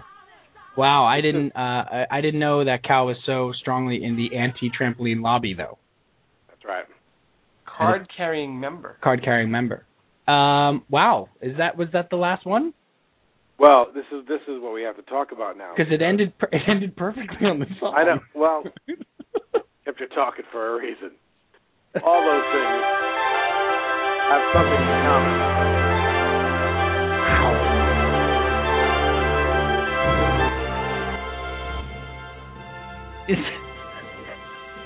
Wow, but the opening was hot. I get it. Okay. Wow. So next week we're going to talk about the Olympics, is what you're saying? I'm saying we're talking about it right now. We don't have time. We don't have the time. Let's talk about it next week. It'll be underway. It'll be bummed. What did you do to me? You told me to assemble a FUNLOAD. I made it a 2-part FUNLOAD. We're making Lyndsey Buckingham. We're Lyndsey Buckinghaming you. You get in on the solid, and then it leads you to the FUNLOAD. We haven't even gotten to the FUNLOAD. That's it. By the way, that was what's the name of the Christmas the band that always plays Nassau Coliseum? Oh, Mannheim Steamroller. That was the Mannheim Steamroller version of the Olympic fanfare. That was big. That was large. Wow. That production. I did not know they'd be here. That was off the London album. Was it really? Get ready to hear that one a lot. Is that John Williams?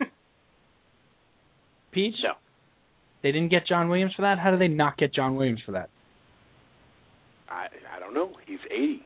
Maybe he doesn't do it so much anymore. He's still cranking out movie soundtracks.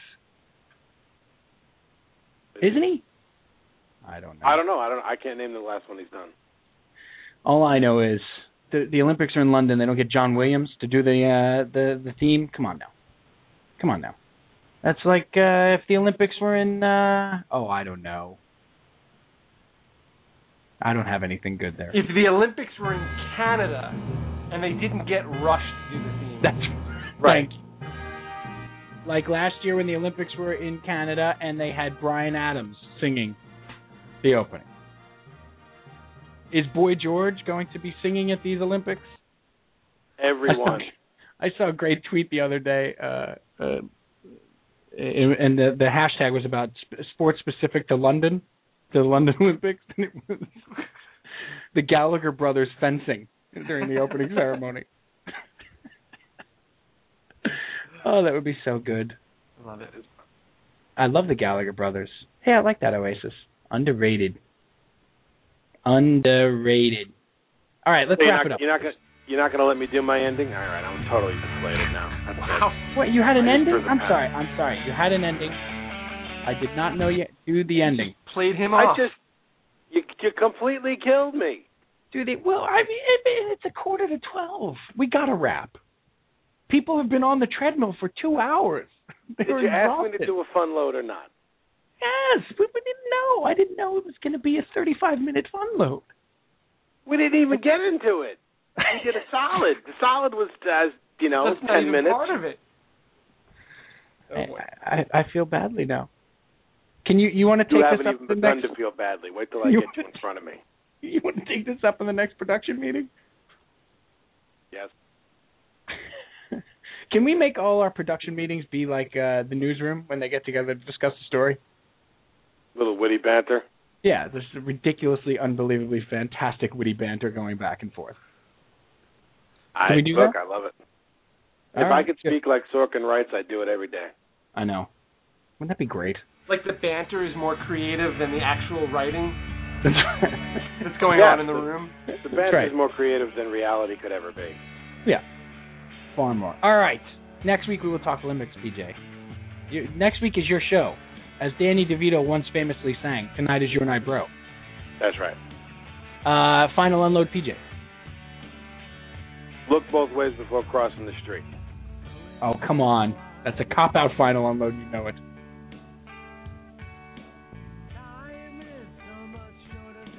I think he's grab-assing.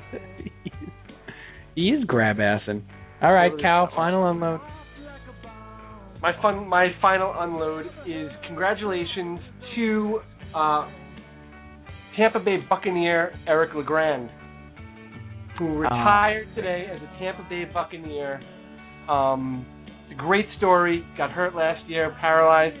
Former Rutgers player. Got signed by the Buccaneers, his old coach Greg Schiano, and he retired a Buck. So, it's a really good story. That's great story. Congratulations, Eric LeGrand, Tampa Bay Buck for life.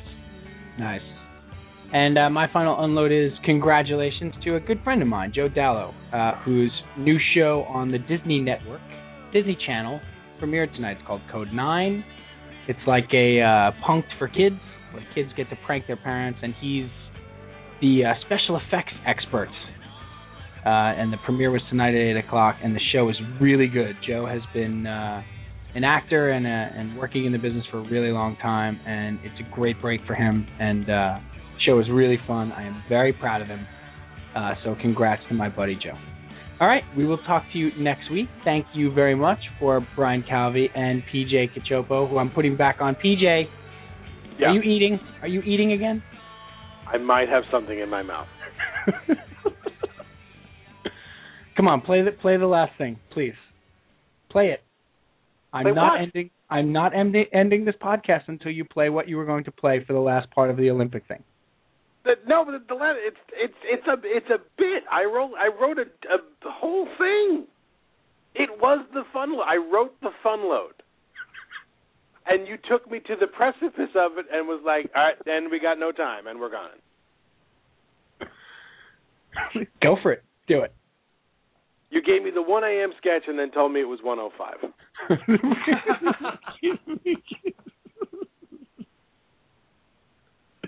We gave you the 10-1, and we cut it in Lorne Michaels style in dress rehearsal. Is what you said. That's right. And I got to vent about it in front of the audience. It's good. Can you do it? Can you do it next week? going to be good next week. But all right. Yes, it will. The Olympics will be going on. I know. Or was it about how the Olympics are going to be going on?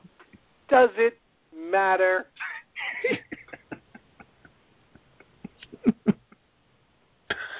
Okay. Well, will we see you next week, Peach? You're going to see me.